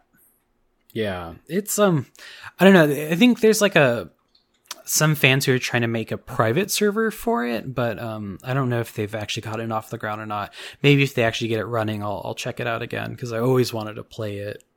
Mostly just to play that one fire concept. Our last question comes at us from Soso Sundar. It's not the last question. Is it not? You had a question that you got a text about. Oh, right. Your partner sent you that question. How could you forget? Because it's not on the Twitter. All right, so we have 2 more questions. The last one comes from my partner who texted me because I was telling him about the episode, and he was like, "Oh, I had a thought." And he asks, with the MMORPG genre expanding and hitting consoles as well as mobile devices, what do you see as the future of the genre? And then he adds, there's always talk of virtual reality MMOs and media that explores that, like Dot Hack and Log Horizon, but do you think we'll start seeing development for augmented reality MMOs with the popularity of AR games like Ingress and Pokemon Go? I have never considered Ingress or Pokemon Go an MMO. Well, I think what he's asking is like taking the success of Pokemon Go and Ingress and like pushing them further in like the multiplayer direction. Because I think virtual reality MMOs are an interesting concept, but we just like don't have the tech to like really make them work at this point. Yeah. And like same thing with like augmented reality MMOs. Like I think that could be really interesting, but like either that would require like specialized hardware or like phones to do so much more than they currently are able to do. But I think if like we keep progressing, then like in our technology, then we could do something like that. One application I was thinking about is not necessarily like massively multiplayer, but like definitely like multiplayer is if like you could use augmented reality in addition to like a LARPing system. Oh.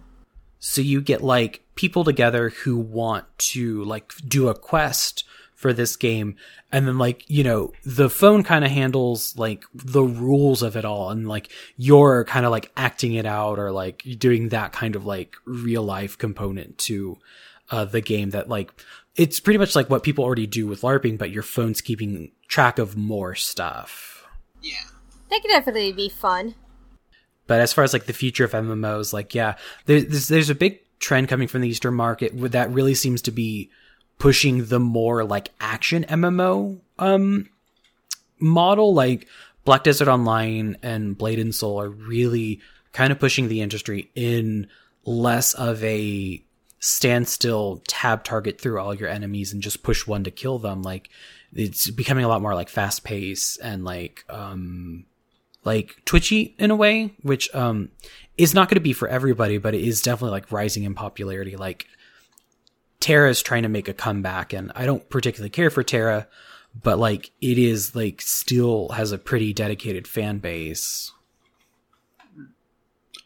I could see my thought on what the future of MMOs would look like is actually a lot like what it used to look like right before stuff like Ingress and stuff happened, where the MMO aspect of a phone device was like a companion app of some kind. Yeah.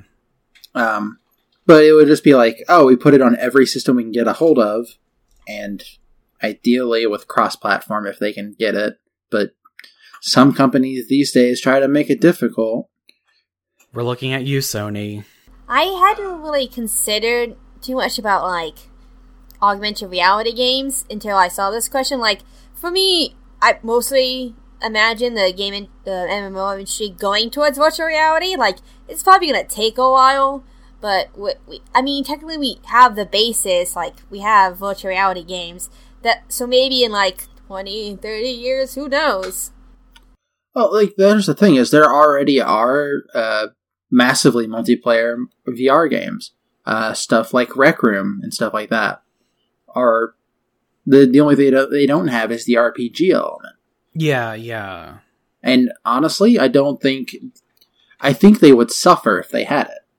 I think we're a long way out from the MMORPG VR experience that isn't just a regular MMORPG with the VR option. Mm-hmm. Yeah, I think that's one of the things that I think is kind of limiting VR at this point is a lot of developers are just porting a game they already have to the hardware. They're not really like taking the time to make a game from the ground up. You know, there are games like what was the one with the little mouse? Moss. Yeah, there's like games like Moss that are concepted from the ground up as a VR experience, but that's, coming at us from a, relatively indie studio. That's not, a AAA title. Yeah. And even the AAA titles that are VR, those are specifically single-player experiences. Mm-hmm.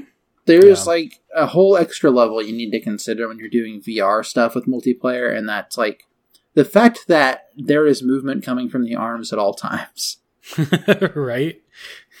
In most MMOs, like, the character has a limited set of animations, and you know how they're always going to interact, usually. Yeah. In the developer process, anyways. That the fact that you have to consider that at any point you could look over and the other person could have, like, I don't know, put their headset on the ground while they're still holding the controllers. And you gotta consider what that would look like from the point of view of everyone else.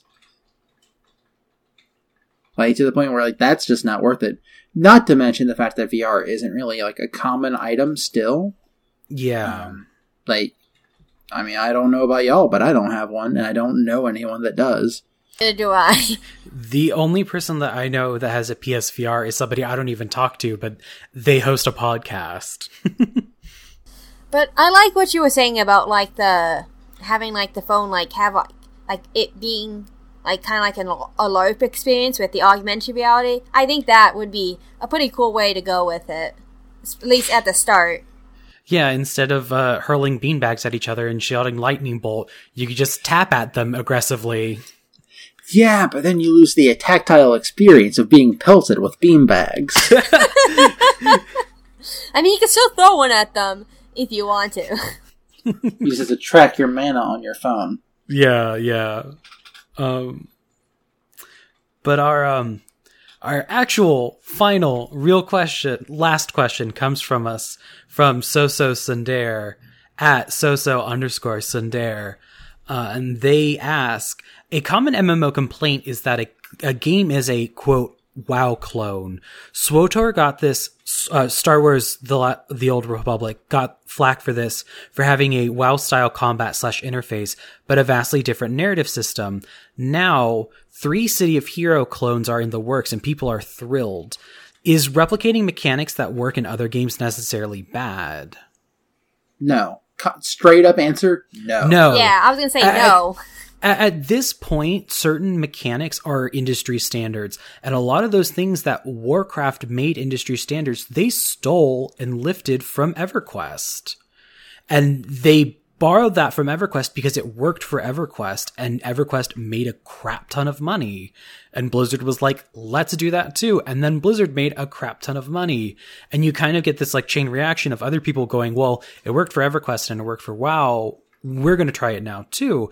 And then you get games like Rift, which I mentioned earlier, that are like, a lot of it to me feels like, what if Warcraft didn't lose its very long skill trees? In fact, we extended them further. And I think a lot of games are kind of responses to Warcraft at this point and not even true clones at this point.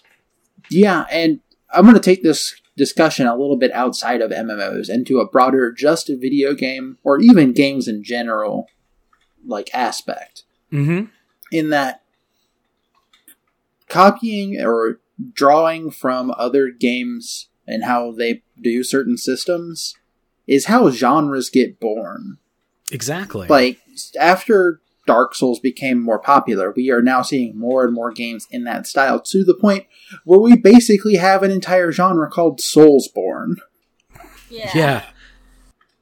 Or, like, when games started doing more procedurally generated stuff, and then now suddenly we have an entire genre of things called roguelikes.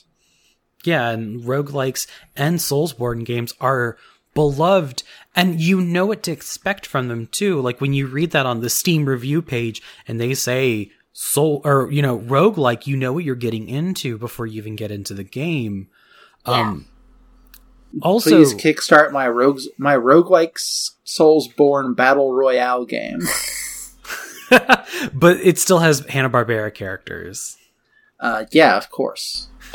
And for me, I think having games with similar mechanics to other games makes it more accessible in a way, because if I'm already familiar with the mechanics of a game, and I would like to also playing a game with the similar mechanics means I don't have to relearn things. I'm already familiar with it. So exactly. I don't have to spend the time to learn, and because for someone like me, I have trouble processing information and learning new things. So having something I'm already familiar with, something that I already know, it makes the game easier for me to play, and it's much more a draw for me to go to because I already have this background with the mechanics of a similar game. Yeah, there's nothing like I'm gonna dunk on Terra again, but this is not necessarily Terra's fault. When I booted up Terra for the first time, the first thing that I noticed was that the camera, the way that you turn your character isn't the same as Warcraft or anything like that. Depending on how you shifted the mouse, your whole point of view shifted, and it was really alarming. And the fact that it was an action game more than other MMOs that I had played was completely new to me. But also, Cassidy was saying, because Terra and other games like that before it are kind of pushing this more action MMO angle, that other games are able to take that and improve on it and keep going. Sometimes a little bit of deviation is good for keeping the genre alive. I will say also on the City of Hero notes, City of Heroes, I feel deserves to be preserved, and I guess in this case, air quotes, cloned, because I feel that game, we lost it before it was, I don't think that game should have ever shut down. I don't, FromSoft was talking about how it's not making the money or whatever, but that game, if you talk to anybody who played City of Heroes, they loved that game. It had such a vibrant, dedicated fan base of people who loved their characters, loved role-playing, or not role-playing, but doing quests together, and really took on the role of being heroes or villains, depending on which side they were playing on. And I feel that game deserves to be experienced by people who weren't able to play it previously. So I feel part of the City of Heroes cloning is just like game preservation and like you keeping stuff around for historical like preservation, but also like just being able to play something like that again. Something that I think about a lot is, you know, Final Fantasy XI is a numbered Final Fantasy game. And at one point in time, Square Enix is going to go, we have to shut the servers down. And like, what is going to happen to that story when those servers shut down and you can no longer play a titled Final Fantasy game in its original state? They announced like a Final Fantasy XI mobile game that is kind of a single player experience, but they've been completely radio silent on that for a long time. And we'll occasionally get like it's still developing, but for the most part, it kind of feels like Square has kind of ghosted us on that project. And it's kind of scary to think that like we could lose a piece of RPG history because a game studio doesn't want to keep the servers on anymore. Yeah. So the short answer is no, I don't think replicating mechanics is bad. I feel like it, in fact, like Charlie was saying, it can be familiar and could draw you into playing a game. But I think that is it for questions. Do y'all have anything you want to promote related to our topic? I do. I would like to promote the concept of Fusion Fall Retro. Which, let me give the breakdown of what Fusion Fall Retro is. So back in 2009, Cartoon Network created an MMO called Cartoon Network Universe: Fusion Fall. And you might remember it as those very off-putting pictures of Ed, Edd, and Eddy. Yes. Yeah. Or like that decent redesign of Dexter and anime girl Frankie from Foster's Home. Oh god, I remember that. Oh no. But yeah, that's that. The game stopped existing in 2013. But Fusion Fall Retro is basically a fan revival project in a sense. Where it's the same game, they just hosted on new servers, and they're working on adding in stuff that they don't have in the current build of the game that they have.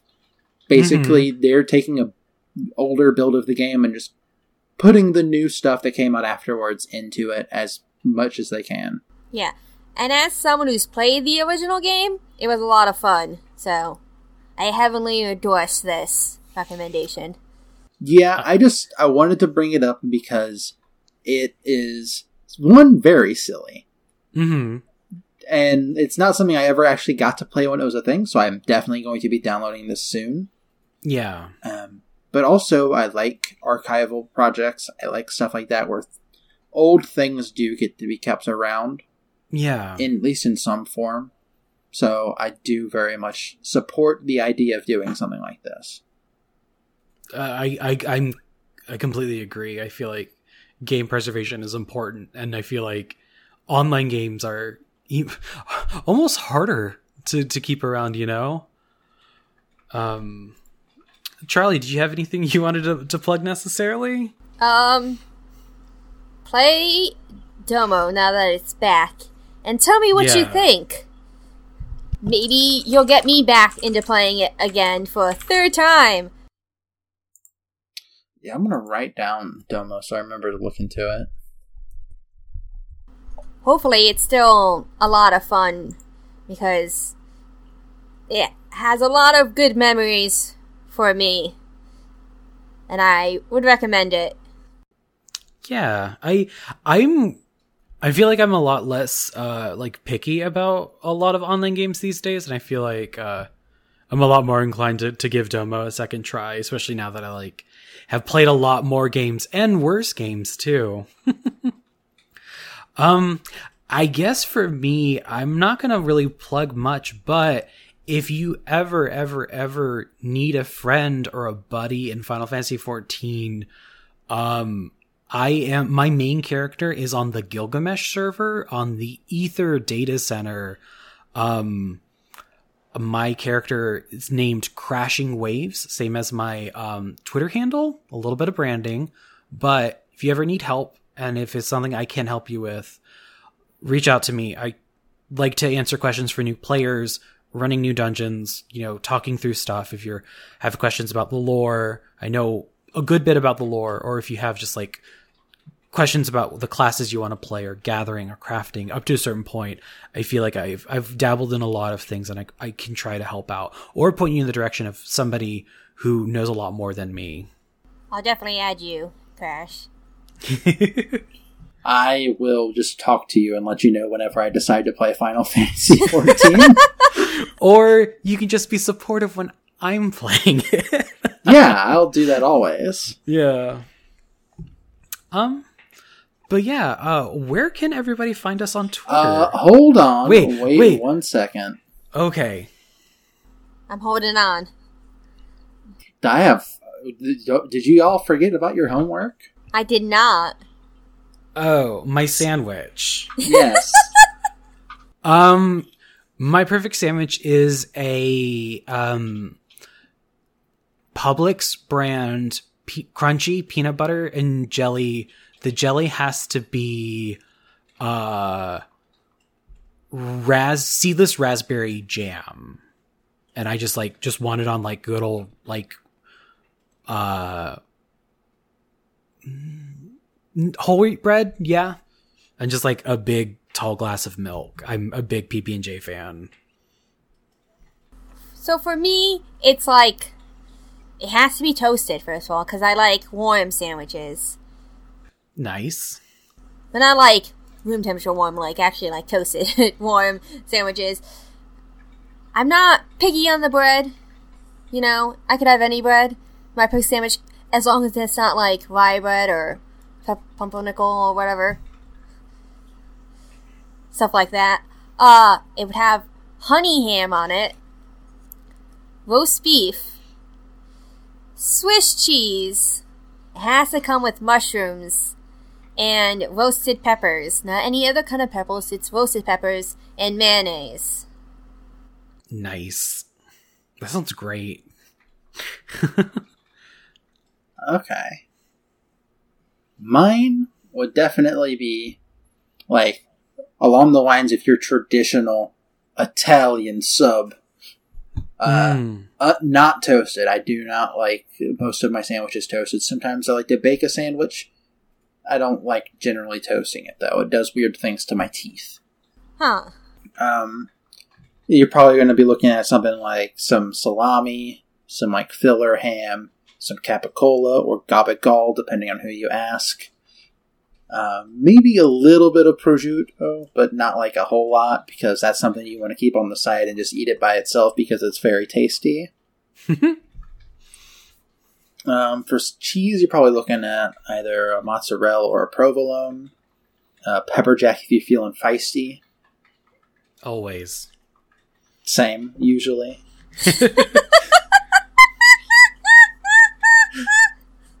Yeah?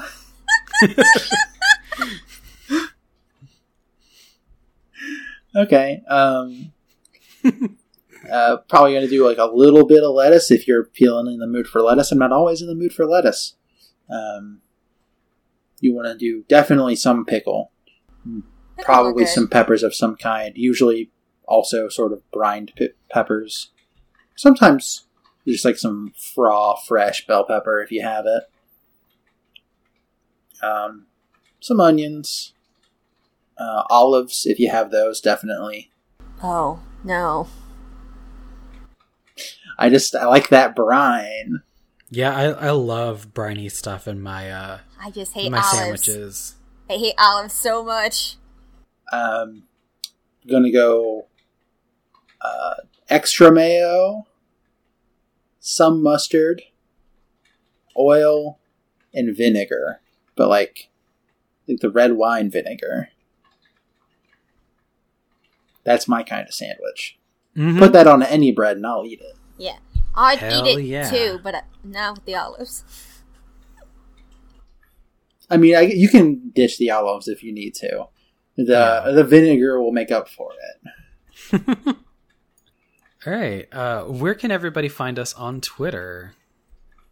That would be Hey Let's Talk Cast on Twitter. And then personally, I can be found at Crashing Waves 14. That is a 1 and a 4. Yes, it is because of my character that I play, and yes, it is because of Final Fantasy 14.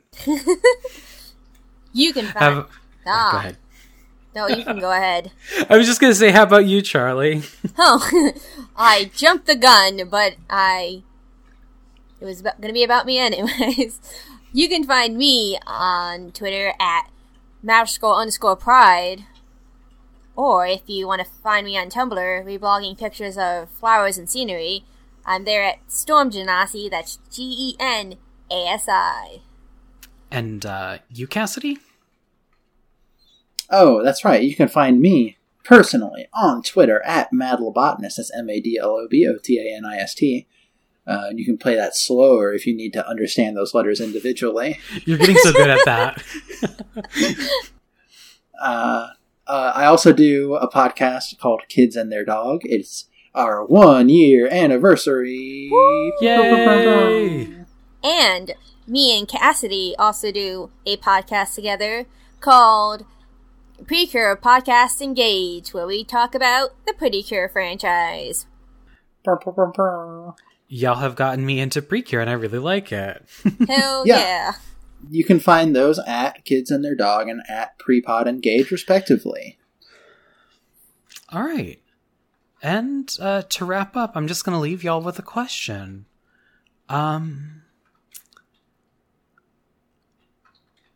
When the war comes, what will you do to provide aid to those who need it? What kind of question is this?